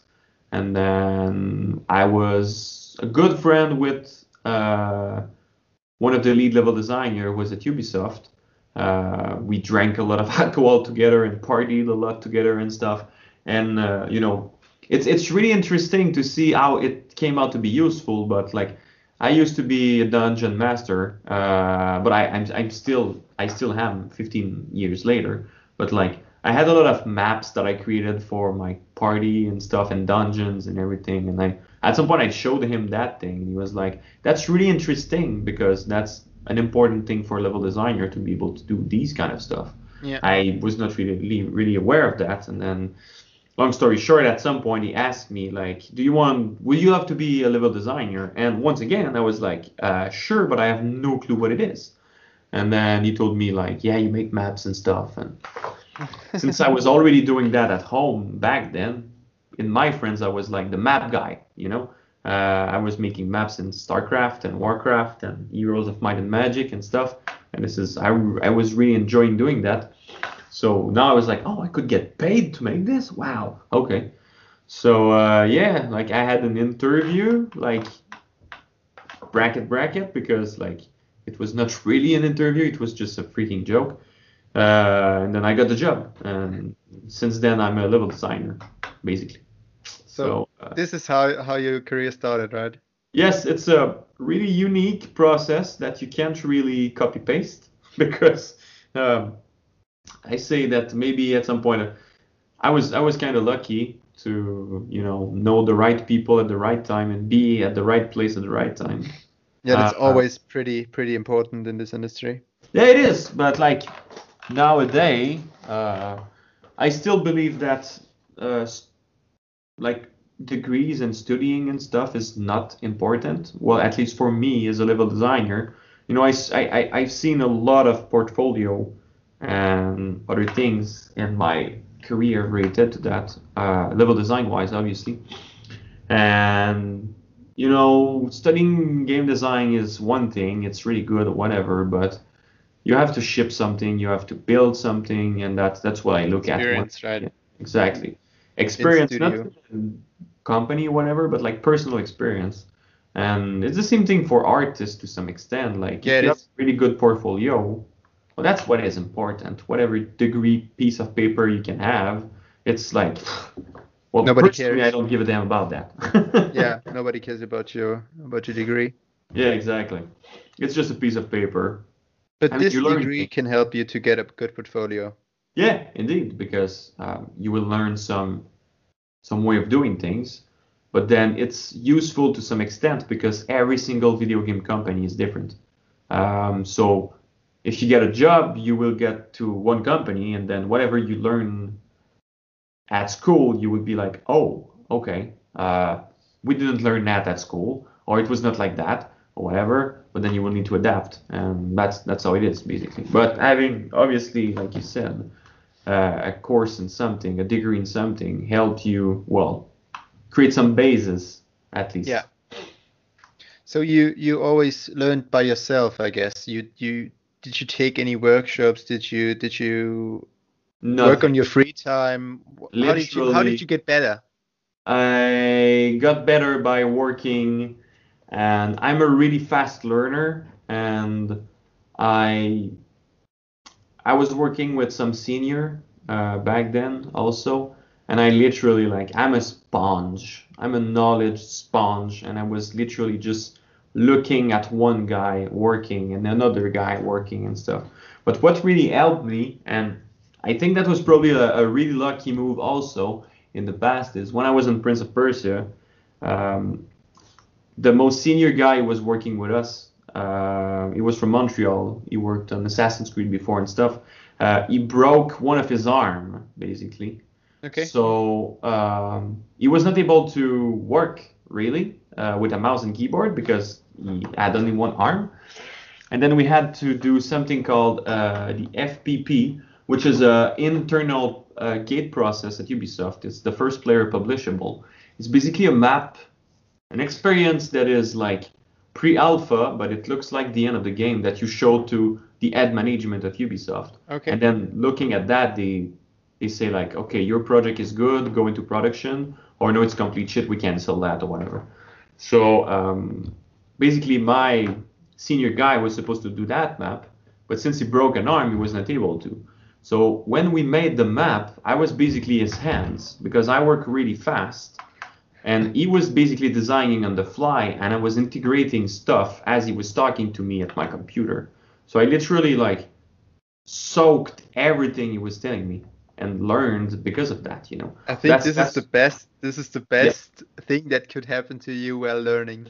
Yes, it was really awesome. And then you know I I I don't know I looked at other games and how other my colleague were working, and you know communication is important and spreading the information and stuff.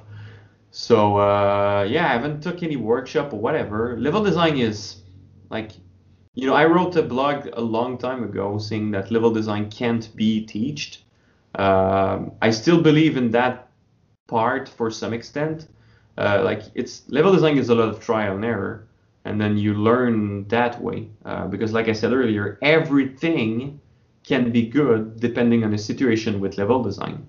Um, like you know, if you take there's some level in Dark Soul that are horrible, but they work well because it's Dark Soul. And if you Okay. would put that in whatever other game like The Legend of Zelda, that would be horrible, you know? That would not fit at all. Yeah. And then taking a Legend of Zelda level and putting that in Dark Soul would be horrible because it doesn't fit at all, you know? So it's like it all depends on the game you work on and everything, and it's good to when you're alone as a level designer, it's really hard to get better. So I guess you take workshop on whatever. Okay. And when you work on AAA, when you work for AAA companies working on AAA games, there's so many other people working with you that if you're good at soaking inner like You can knowledge adopt and that. stuff, Yeah.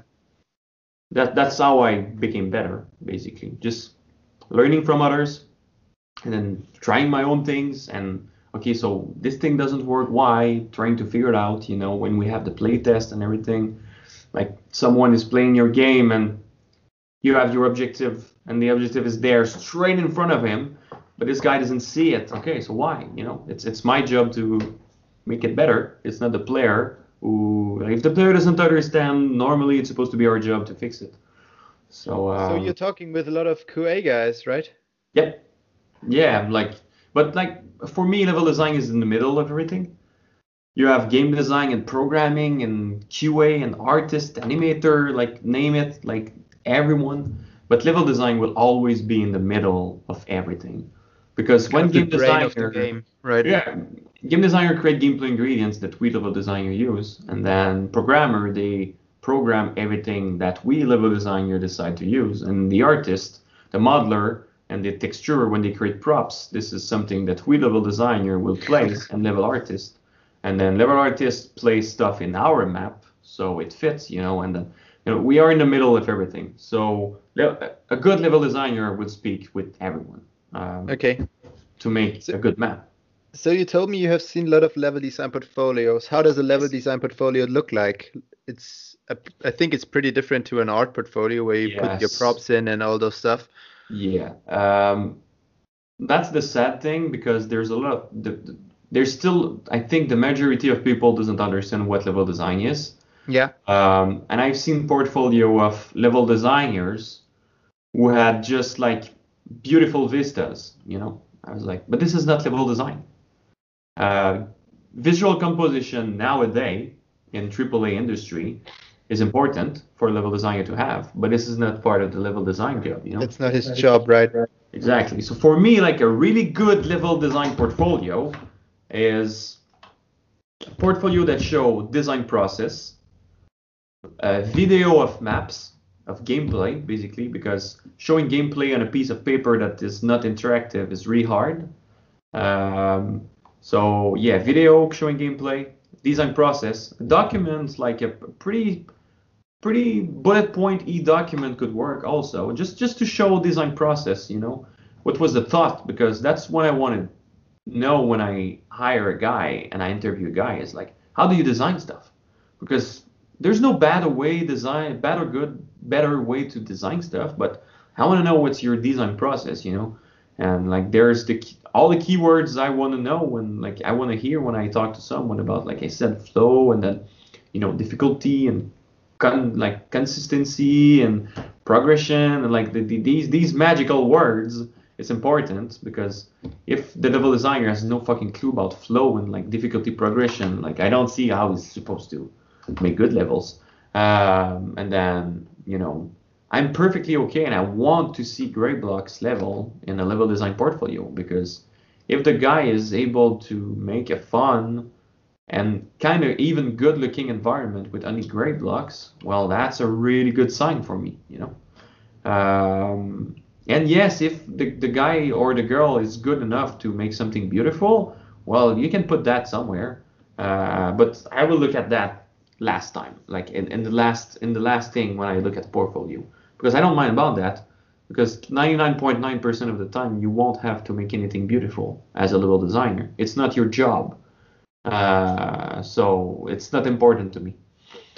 Okay, so as a level designer, I think you have to know the engine in and out, right? Yes. Because you are in the middle, you have to grab everything and composite all the game together. You have to be pretty good in the engine. So how is the Frostbite engine to work with? You work with the Ubisoft engine, right? The thing is, in AAA's industry, and that's related to the other question with the portfolio, learning editors is important, but in the end they almost feel the same to some extent.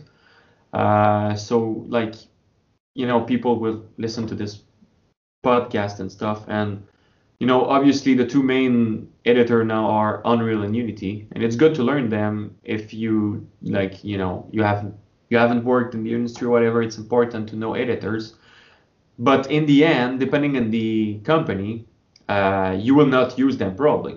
Especially if you go to a AAA company, some still use Unreal, some of them, but in my career I never used them. So Ubisoft, they have It's funny because every single project as Ubisoft has their own editor. So Assassin's Creed is Anvil, Far Cry is Junia, Division was Snowdrop, Prince of Persia was Jade, For Honor is Blacksmith, which is some sort of Anvil but different. So like every single project is own editor, and then Frosted at DICE is the one that is used for everything.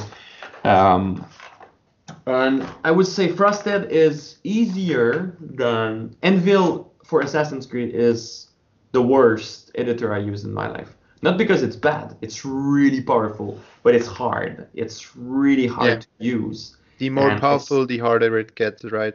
Oh yes, and it's overwhelming. There's a billion buttons everywhere and stuff, and then you don't use 95% of them. And it's really, really, really powerful. But if you don't have a programmer with you, you can't do shit with Anvil, you know. They added visual scripting. It was called Domino in Anvil. You know, it's like Blueprints and Kismet and whatever. They added that. Was it? Maybe it was like 7 years ago or something. So it was desperately needed, and now it's like we can script stuff or whatever. But coming back to Frosted, it's a really powerful engine too. You know, you see in Battlefield, games look so freaking amazing with all the destruction and stuff and whatever. But there's still things that are really weird to me. Like, oh my god, it's like a big AAA editor and stuff, but there's simple things that Frosted doesn't do. Like the simplest thing for me is when you generate nav mesh for the AI, for example. It's really technical here, but when you generate nav mesh, you can't partially generate nav mesh in areas. You have to always generate the whole freaking map. And if the map is big, it takes a lot of time and it's annoying, you know? So it's a small thing. I was like, what? When I was at Larian Studios, indie company, small company, a small editor, you're able to partially generate nav mesh. You don't have to generate nav mesh for the whole map every single time, you know? So there's some different things, you know? It's there's some shortcuts that I would love to have that I had in the past, like a keyboard shortcut to be able to rotate an object 90 degrees just in a shortcut, you know. It was not at Larian. We didn't have that in the Divinity editor, but I asked the team tool people, like, can you just create that thing for me, please? It would be really useful. It will like help me work really faster. So that's a thing. You know, the small things. But in the end, like, you can make a lot of really cool things with Frosted, obviously. So yeah. Would you have any advice for young students who want to become a level artist? So a level artist. Yeah. Something you would say, I wish I knew this when I started out as a level artist in 2006. Well, I'm not a level artist, obviously. Oh, sorry, a level designer. Aha, level designer. I did the wrong question. So sorry. I was like, okay, I can maybe find a couple of things for level artists, but I'm so sorry. Read about level design, the basic concept of level design. It's important. There's a lot of amazing books out there. I don't have anything coming to mind, but like now there's so many books that you can read about just like the concept of level design. It's important. Now, since games are getting like bigger and bigger, if you have certain knowledge in architecture, for me, it's a big plus. Like, oh my god, when I see a level designer who has architecture in his like portfolio or whatever, I'm like, okay, I will look at this portfolio, no matter what it is, just because it's so important. And then obviously learning the editor, 1 or 2, it's important. Just to learn the basic, because like I said, all editor comes down to pretty much the same thing in the end. So that's 3 things right there, and then I would add to try stuff, basically. Try stuff.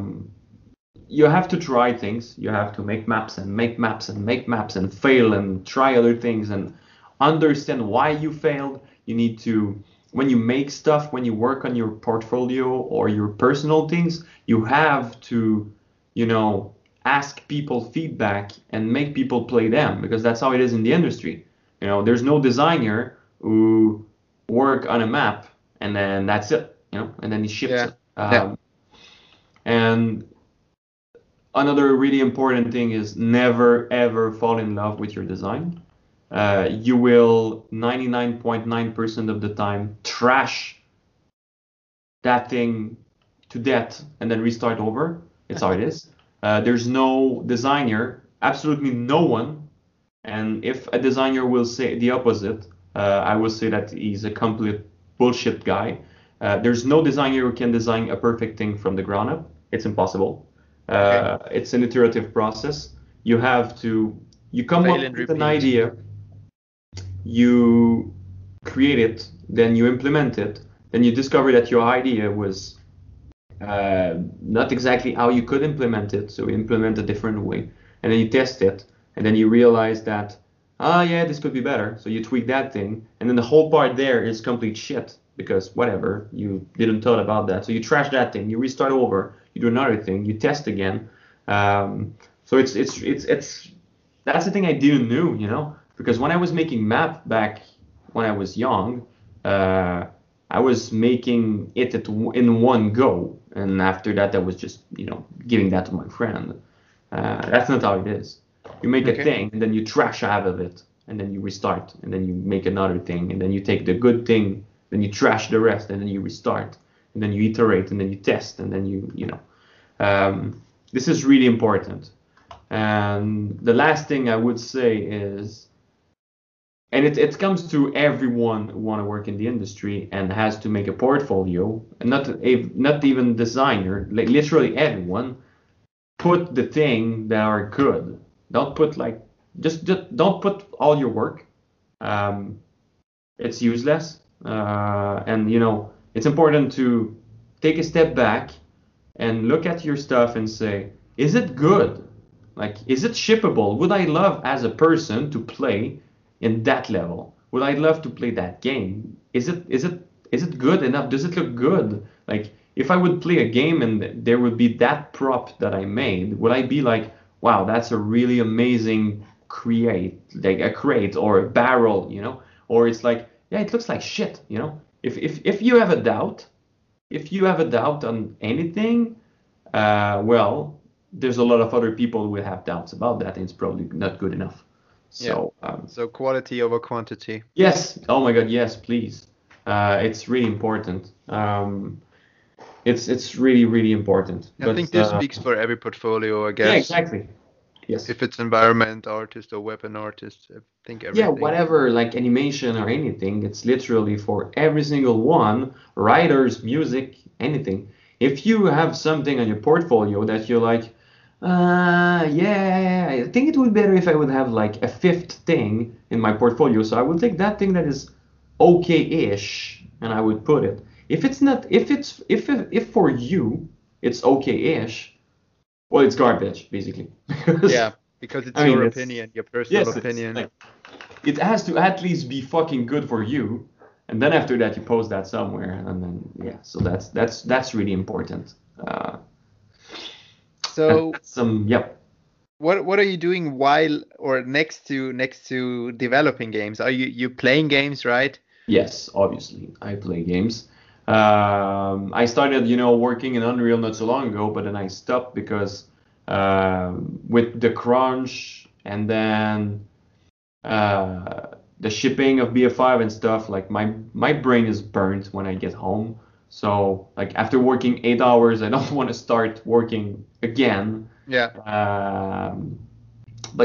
I play board games and stuff because board games, it's a really different, it's games, but it's really different to look at game design wise, because the constraints are really different on a board game. And then I watch people play also, obviously. I watch streamers. You also have a Twitch channel, right? Yes. I stream games. And I look at people play games because it makes me understand how people react to certain things. Sometimes I just pretty watch. good for you. Yeah. I just watch to watch, but there's still that little part of my brain that want to analyze everything. Uh, it's the sad part of working in the industry. I can't really enjoy the games like I was enjoying them when I was young, because I know the stuff behind the curtains, and that You're part. always analyzing and stuff. Yes. And yeah. And I would like when I play something, I'm like, oh, but why? That thing should be maybe more like this. That would have been better and stuff. And sometimes I really have to force myself to just like, okay, stop it, Jeff. Just play it. Just enjoy that thing, instead of analyzing stuff. So, but I usually play. Like I said, one golden rule for me is to never work on my favorite franchise, because that will probably ruin everything. So I'm just saying that I don't like Battlefield, far from that. But I'm an RTS guy, so like I would never work on StarCraft, for example. Okay. I love this game so much. I love playing this game so much. So like if I would work at Blizzard, I would probably work on WoW because I never really enjoyed WoW. But I have friends working on WoW, and you have to be a freaking nuts about WoW to work on WoW. So I would never work on WoW basically because I don't really love that game. But yeah, that's what I do basically. I play games, read a couple articles there and there, also about level design and everything to see how people react to some things and how they design their stuff and everything, and maybe like take a piece or two and then use that in my own design process at work and stuff. So that's pretty much it. Okay. Mhm. So, anything else you want to add? Anything you want to say to the world on YouTube? The world on YouTube. Well, if there's people who want to become level designer, I hope that listening to your thing, to this thing, there would be some level design you want to work.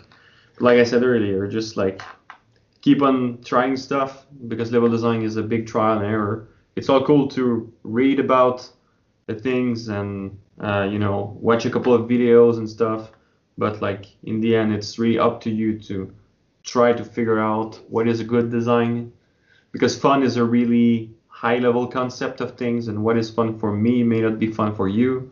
So like I said at the beginning, everything can work in the right game, in the right situation, in the right context, but you just have to figure out these things by yourself basically. Why is that thing good in that game and would not be good in the other? And then keep making maps and make more maps and stuff. I think that's pretty much it. Just keep on trying. And avoid speed level design. Always avoid that. Okay. Holy shit, I hate that thing. Oh my god, you go on YouTube and you have like these speed level design videos. This is the worst bullshit I've seen in my life. There's nothing at all realistic related to level design. It could be speed level art to some extent, speed like environment art or something like that, because it's always like a guy who create a really specific vista for one specific camera. There's nothing level design about that. Nothing at all. Nothing. It's just so far from the truth of what level design is. It even almost pisses me off when I see that. But yeah, we need more designers. We need more level designers in the industry for sure. But I think I will end that by saying that if you want to be a level designer, prepare to work hard, because it's really hard nowadays to get a job in level design. It's really hard because there's a lot of people, a ton of people who want to do design stuff, but like you don't need a billion level designer in a company. You need more artists than level designer, basically. So it's a really hard job to get, but don't get discouraged by that and keep on working. If you're good enough, you will get a job for sure. I think these are pretty nice words for the end. Mm-hmm. And I say Thank you so much, Chef, for taking the time, This was being fun. being part in the podcast. Yep. I could literally talk with you for hours, but I think nobody would listen to us after 2 hours. Yeah, exactly. It needs to end at some point. But I don't know. We'll do a part 2 in a couple of months, maybe. Yeah. So thank you and bye. Hey, thank you and see you. Have a good one. Bye-bye. Bye.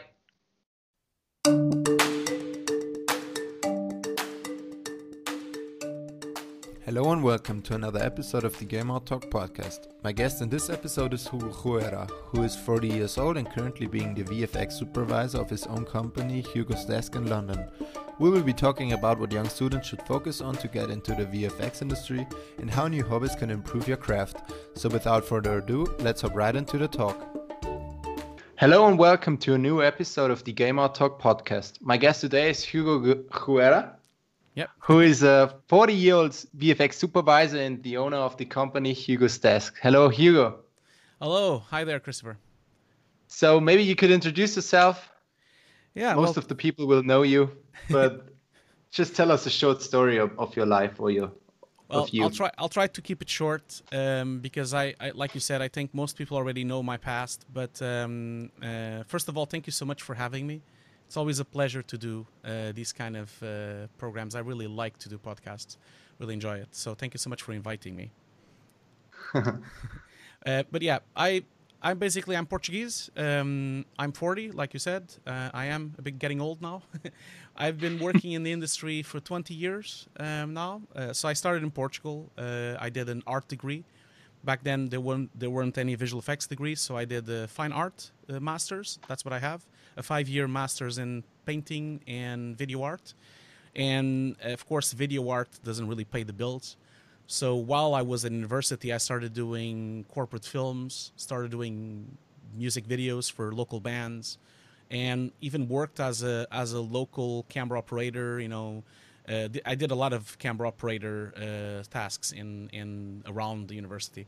That kind of evolved. I went to Lisbon. Then after my university degree was done, I opened a company there. Didn't really work out very well. Portugal is a very tiny market. So I for a few years I tried. I did some TV commercials. I did some short films. Didn't really work out in terms of financials. So I left. Sent my showreel to every place I could think of. This was when I was still 20. A lot of companies responded. The company that gave me the best deal was a company in Sweden.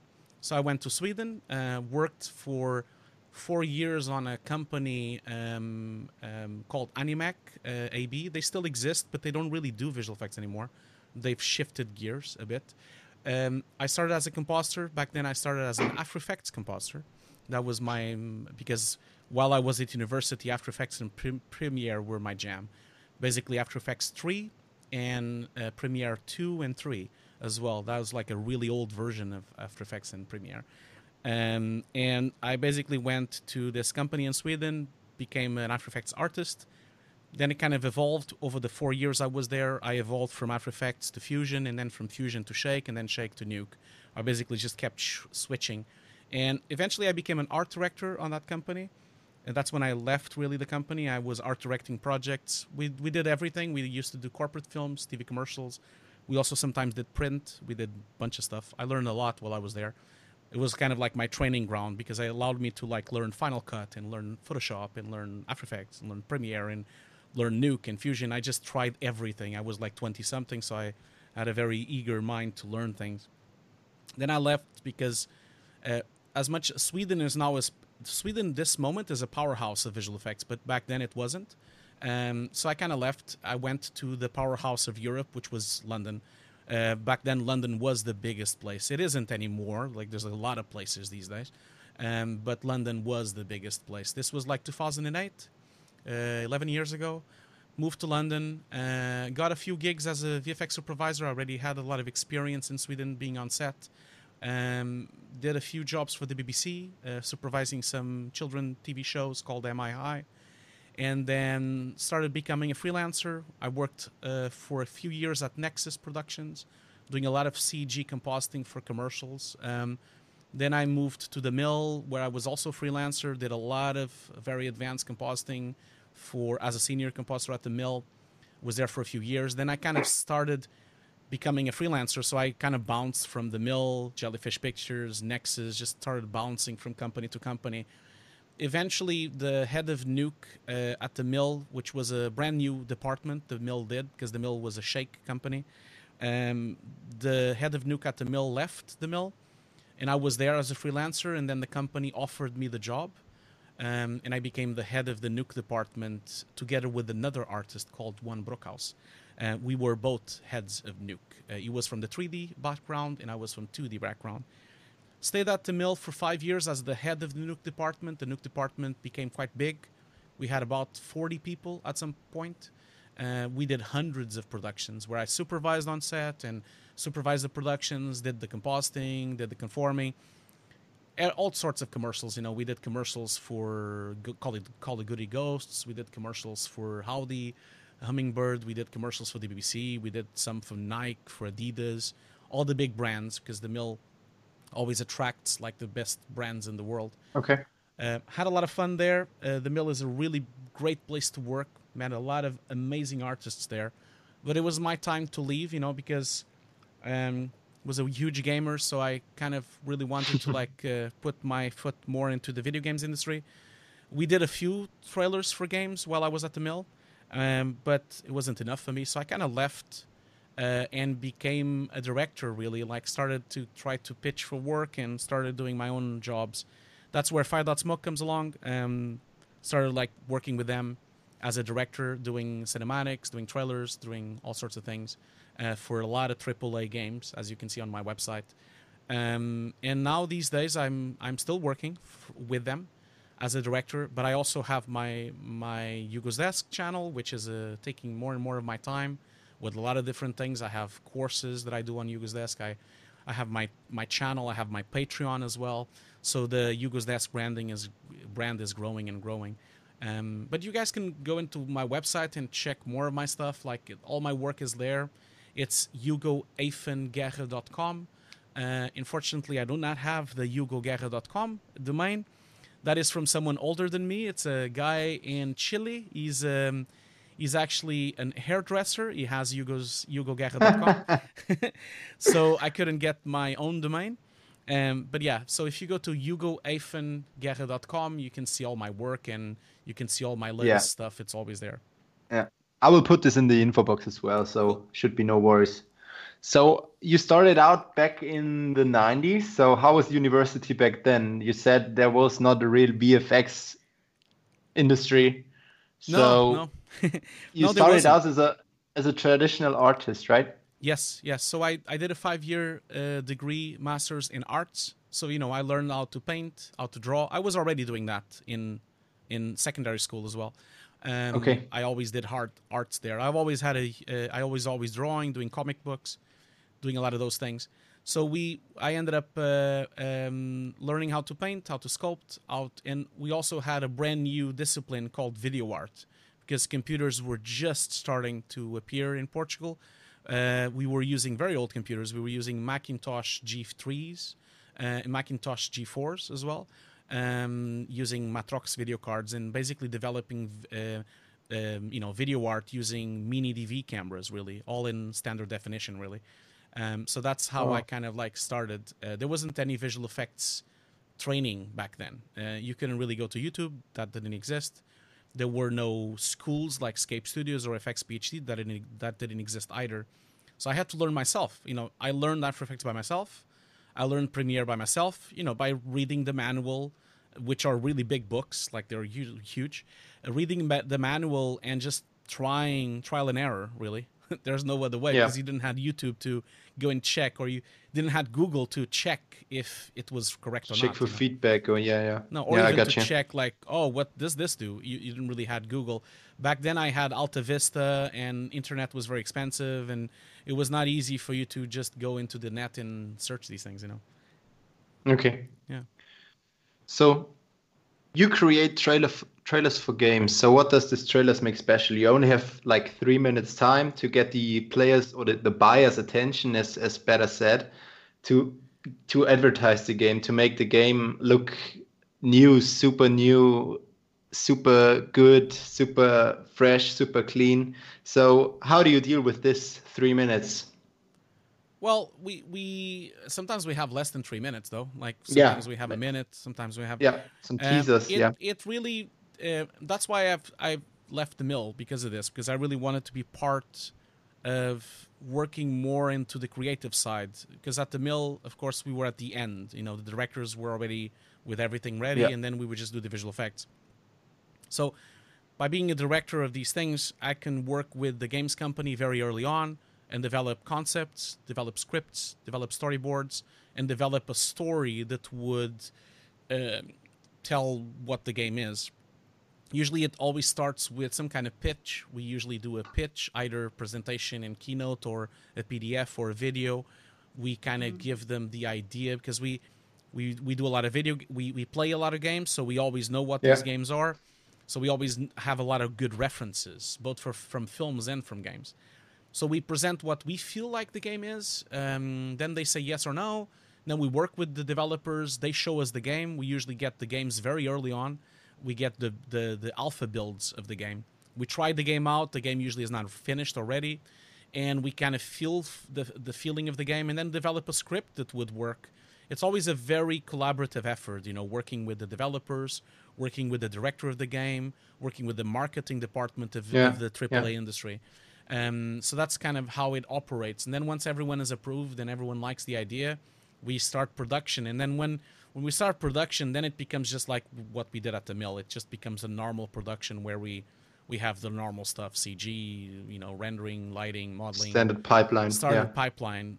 But I just wanted to really be in this beginning, because that's what I used to do when I was in school. You know, when I was at university, I was doing video art, I was doing short films, and I kind of missed being part of the creative process in the beginning. So that's kind of how it really worked. But it's a good question what you asked, because it is tricky for you to explain the game, and I'm not mentioning any names, but sometimes the game is not as good, or sometimes the game is not very good, so it's tricky for you to do a compelling trailer that works. Sometimes the game is very good, and then it's also tricky because there's a lot of competition, or there's a lot of hype around the game. So it's a tricky thing, definitely. There's a lot of competition out there, a lot of really good companies making really good trailers as well. Yeah. Okay. So how do you see the supply for VFX in the games industry as a general? Would you say that it is increasing or decreasing? How is it developing over the years?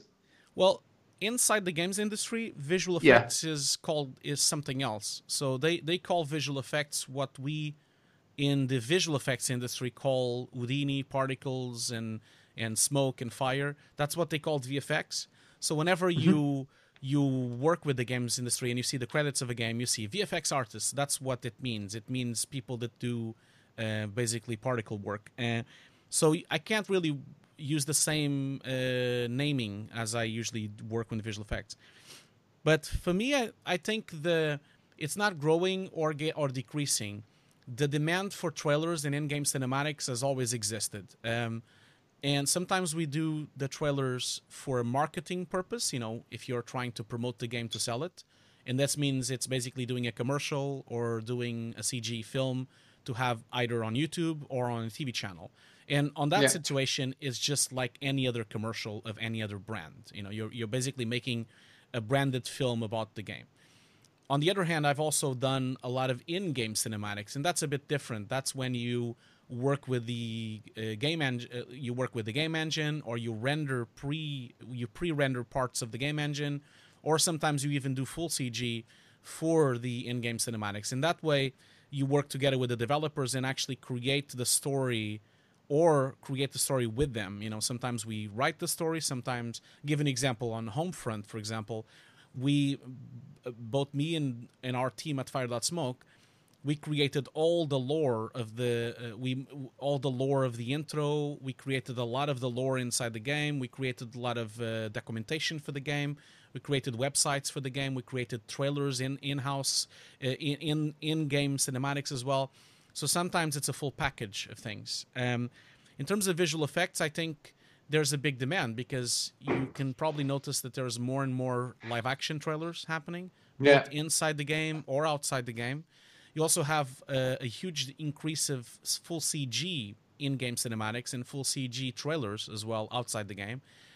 So a standard visual effects pipeline is very used on that sense, because as soon as you do a live action trailer or do a CG trailer, you're back into a standard visual effects pipeline. You know, you're basically using Maya, Houdini, using Redshift or Arnold, or you just go back to that. But lately, I've also been using a lot game engines. You know, a lot of the games these days, especially when I work with Ubisoft or I work with Square Enix, they have their own proprietary engine. You know, and a lot of times we do use their engine to output renders, because their engine has settings. You know, so you can still render to an EXR the result of an engine.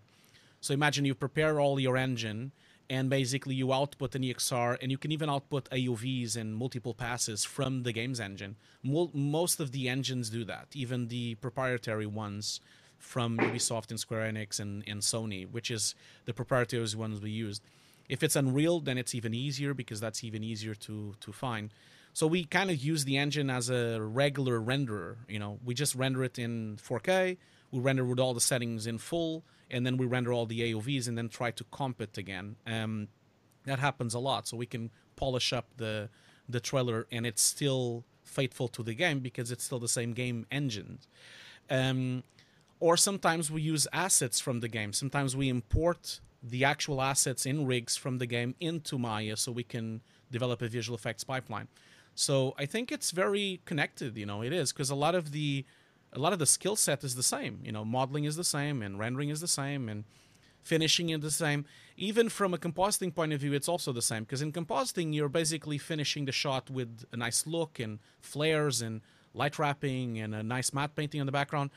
In a games engine, you also do all those things, but you just do them live. You know, you can tweak the grain, you can tweak the lens flare. All those things are kind of sliders live. And there's also a huge work done on the camera animation, because you have to put your camera angles, you have to do cinematic angles, you have to introduce some realism into the camera with a nice lens. So I really think they're very connected. Visual effects in games you can easily jump from one to the other, I believe. You know. Okay. Yeah. Okay. So you work at home, right? Yes, for the last 3 years I do. I have an office in my house, so it's not really just like a bedroom. It's like an actual office where I have multiple computers. I have 6 computers on this office. You know, because I have a small render farm, and I have, of course, all the capabilities that you normally have in a grading suite. You know, I have like a vector scope. I have professional grading monitors. I have a color surface. I kind of replicated basically what I used to have at the mill on a suite. I replicated on my house. The reason I'm working from home is really because my team on my company is mostly in different countries. You know, I have people working all over the world. I have a compositor called Bjorn. He lives in Iceland. That's where he lives and has been working with me for 2 years. I also have a 3D artist that works a lot with me called Martin Mayer. He lives in Austria. I also have a Portuguese compositor called Ricardo. He works from Portugal, from Porto. Often I have a Swedish compositor helping me out called Joachim. He lives in Stockholm. He lives not in Stockholm anymore. He lives north of Sweden. Sometimes I have animators that work from Germany as well. I also have Wen Brockhaus that works from Germany for me as well. Also have people here in London as well that work from their own offices. Sometimes these people have their own offices. Like, for example, one of my matte painters works in New Zealand. He has his own office. He doesn't work from home. He has an office for himself, but he's working for remote clients, you know. So it's a collection of people that either are working from their homes or working from a off location, like an office.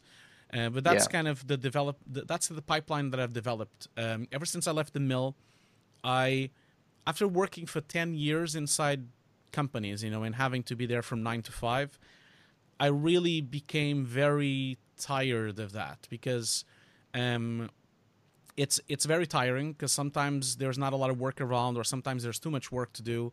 And I really don't operate very well with a 9 to 5 clock, you know, because sometimes you're not as creative as you were at 9 o'clock, but maybe you are at 1, or maybe you're at 5 o'clock. So I got used to now working when I want to or when I need to, depending on the deadlines I have.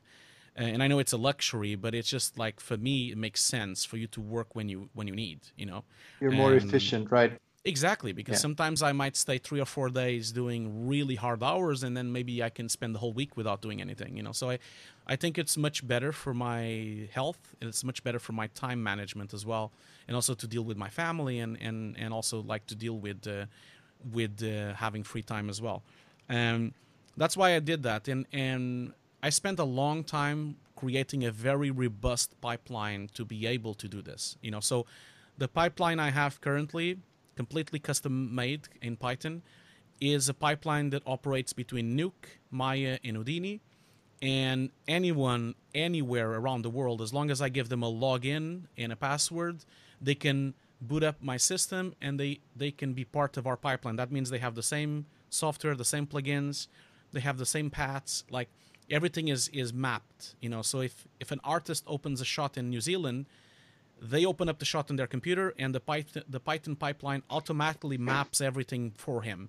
It's basically idiot-proof at this time. Pre-configured, right? Exactly. Yeah. It's all pre-configured, so you just log in, and the shot is there. And as soon as you save, the shot is for everyone. Like, it's all synced automatically. The only thing that I request of my artists and the team that works with me is really for them to have a fast internet. That's the only thing. And so when people usually work with me, they tend to have to upgrade their internet to the maximum they can find. That's usually the case. But that's I got you. Yeah, that's kind of how I've been operating, and it's been very nice to work from home and to work on my own time. And I think that I've reached the phase in my life. I'm 40 now. I just don't really feel like going to the office. But I do need to say to anyone that is starting on their careers now, that they should not start working from home like I have done. They should start on a company first. The only reason I'm working from home now is because I have 20 years experience. That's it. Yeah, you can afford this to do this. Yeah. Yeah, exactly. And I have the experience to be able to manage and supervise the project. And all the people that work with me also have 20 years of experience. You know, all these people have worked for years. Some of them at MPC, at Framestore, at DNEG. They are very experienced people. So they are reliable, they are professional, and they are people that know what they're doing. And that's why it works so well remotely. You do not want to hire new people for this kind of environment, because new people that are very young, never been on a company, will not fit well. And I really advise everyone in their life, on their career, at least once, try to work on a very big facility. It's the biggest advice I give to everyone. The fact that you would go and work at least for a year or two at Framestore or DNEG or ILM or the Mill, any of these big places, it will give you a level of quality, professionalism, and just the learning, the teachings you'll learn by being there, talking with these artists, will increase your quality tenfold. You know, everything you learn on university will just become irrelevant because you will learn so much inside these companies. So I would always advise everyone to at least try to do that, just like I did. You know, my dream when I was very young was always to work at the Mill, and I've done that. I was there for 5 years, and it's time for me to move on, you know. But it's important for you to try to do that. Otherwise, you will not be a good remote artist or a good artist in the long run, because you need to know the pipeline in and out for you to be able to create one, you know. So would you say that I talk too much? I'm sorry about that. No, it's completely okay. That's what the podcast is for, man. Would you say that going to university is a big advantage, or would you say that staying at home for 2 years and being on your own and just grinding in with tutorials and workshops is the better way to go in the industry? I know this is controversial. A lot of people think that university is not needed, and that people should just do some FX PhD and go for it. I am really against that. I am against that maybe because I'm older and because I have a background in arts. One of my biggest problems when I deal with artists, even when I was at the Mill, because I was the head of Nuke, so I would hire people, you know. I feel like a lot of artists, even senior artists, have a huge lack of knowledge in regular, like basic stuff. Like even people that are seniors, people that are, oh shit, this guy is like the biggest composer in the world. I've met people like this that do not know their lenses, they do not know photography, they don't know color theory, they don't know composition. These basic things need to be learned on a theory-based academical place like an university or school. I really believe that. It's incredibly important for you to know photography, for you to know composition, for you to know color. You need to know these things if you're going to be a successful artist. There's no way around it. And and that's one of the biggest problems I see. I see a lot of artists just becoming very skilled artists, technical artists, but they don't really know the real theory behind things. And then there's a shortcoming, because then when they're really facing a project, I see this all the time in commercials, for example. As soon as you get someone in that doesn't have that kind of background, they stumble because they are not able to create something pretty or beautiful. They have to be told what to do, And of course, that's the position of the supervisors. The supervisors are always there to help, and the creative directors of the project and the directors. But it would be so much more beneficial for everyone if you already know, basics in photography and basics in color science. It's funny that you're saying this. Like, I just noticed, like, I have a big connection with DNEG. I know a lot of people there, and DNEG for a few years now has their own academy inside the company. And the reason they did this is because they really believed that the schools were not giving enough to the students. So they've developed their own students. They basically all the juniors and all the. And DNEG is not the only one. Most big companies these days have their own academy. MPC has it as well, ILM as well. Even the Mill has that. So, and the reason for that is really because they want to teach more stuff. And even a few days ago, I saw a post on LinkedIn where DNEG was basically teaching the compositor department the basics of what bokeh is. Bokeh defocus. Basically, when you have defocusing and you have the shape of the blades of the lens on the defocusing. And they brought in a photographer. Basics. Yeah, they brought in a photographer, and the photographer actually developed a real size bokeh example. He had like a flashlight, he had a little hole on a cardboard with a shape, and then he was basically representing what a light and a lens does, physically. And this is so important. These kind of concepts, these are the typical things you learn on university. If you go to university, you learn these academical things. And I've met a lot of artists that don't want to care about those things. They just want to know where to press the button. And it's so much more than pressing the button, That's why I think people should go to university, because I am not a good visual effects artist because I know Nuke well. It's not because of that. Because I've worked for 20 years. I've worked in After Effects, Fusion, Shake, Nuke, and I'm sure that in a few years there will be, I don't know, Fandango 2000, the new application. Something else will show up. And all my artistry can be moved from software to software because I know the basic concepts of light, the basic concepts of gamma, of f-stops, of multiplication, all these concepts that are stable on every, alpha channel, all these things that are complete basic stuff. And that's what allows you to jump from application to application. That's what allows you to become a really good artist. I really am against people trying to just learn by themselves. And it's very difficult for you to learn by yourself the academic stuff because there's so much out there. How do you even start? You kind of have to be curated. That's why you should go to university, because you get curated to which books you should read. You get curated to what you should actually learn, because there would be teachers there teaching you that. I think an university degree on the visual effects industry is very important. Yeah. Okay. Thank you so much. So would you have any advice for ongoing artists who want to make it in the VFX industry? So there's a lot of things I would say, but I think if they haven't had the time or the money or to go to university, at least then start to learn other things that could help you on your industry.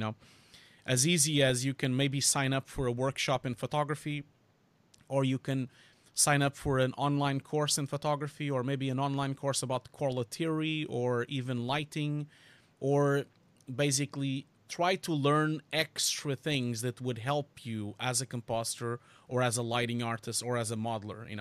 For example, I've met a lot of modeling artists that became even better modeling artists after doing workshops in sculpting, because they became better at sculpting in clay, and then they became better at ZBrush because of that. I've met a lot of illustrators and matte painters that became a lot better after doing a lot of live drawing, nude drawing or live drawing of subjects. And there's a lot of places in the cities usually that you can sign up for these kind of workshops, I've also met a lot of really talented composers that became so much better after doing a photography course. Even if it's a standard photography course, like a wedding course or a fashion course, it doesn't really matter, but anything that allows you to learn how the camera operates and the f-stops operate and the shutter speed operates. So I really would advise all of you to just learn an extra trade to complement what you're trying to learn. So if you're a rendering artist, if you're a lighting artist, you should really go and learn photography. If you're a composer, the same. Or composition or color theory. If you are a colorist, you should definitely go and learn color theory, like from basic books and everything. Or even learn some cinematography as well. If you are a ZBrush artist, you should know Sculptor.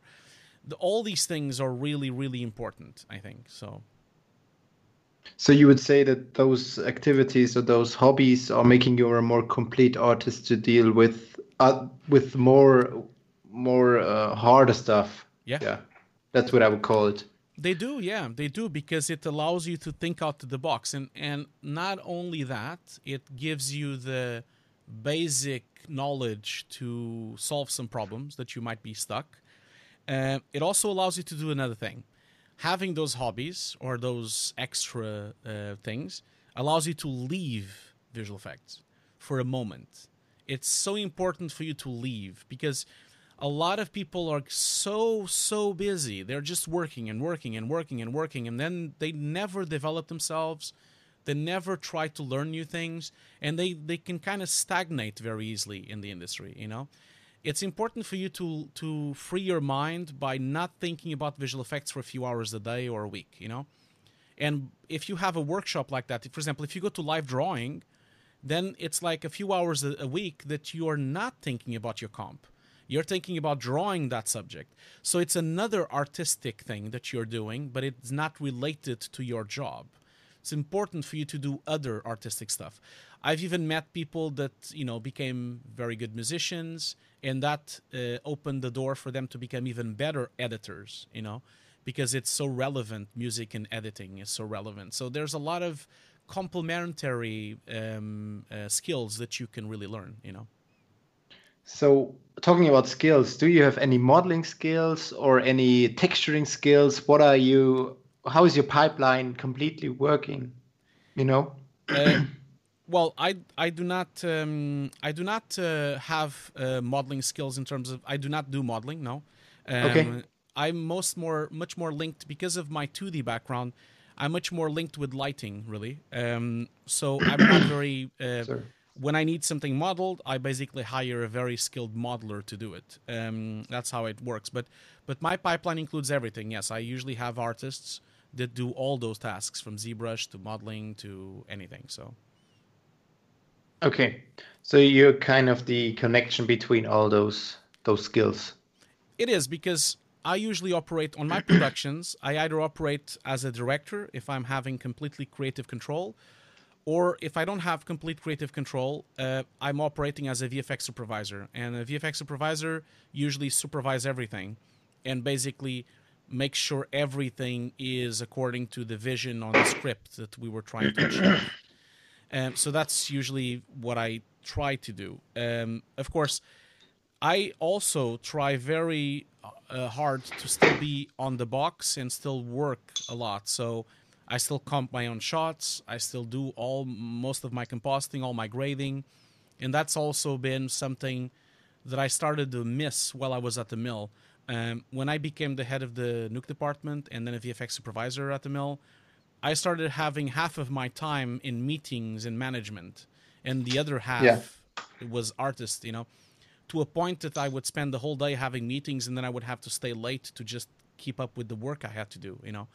I really miss that, and because I'm in essence I'm an artist, so I want to do work. So that's why even to this day, if I'm directing something, I'm still comping it, and I'm still finishing the shots, and I'm still grading them, even though I'm 40 and I've been doing it for a long time.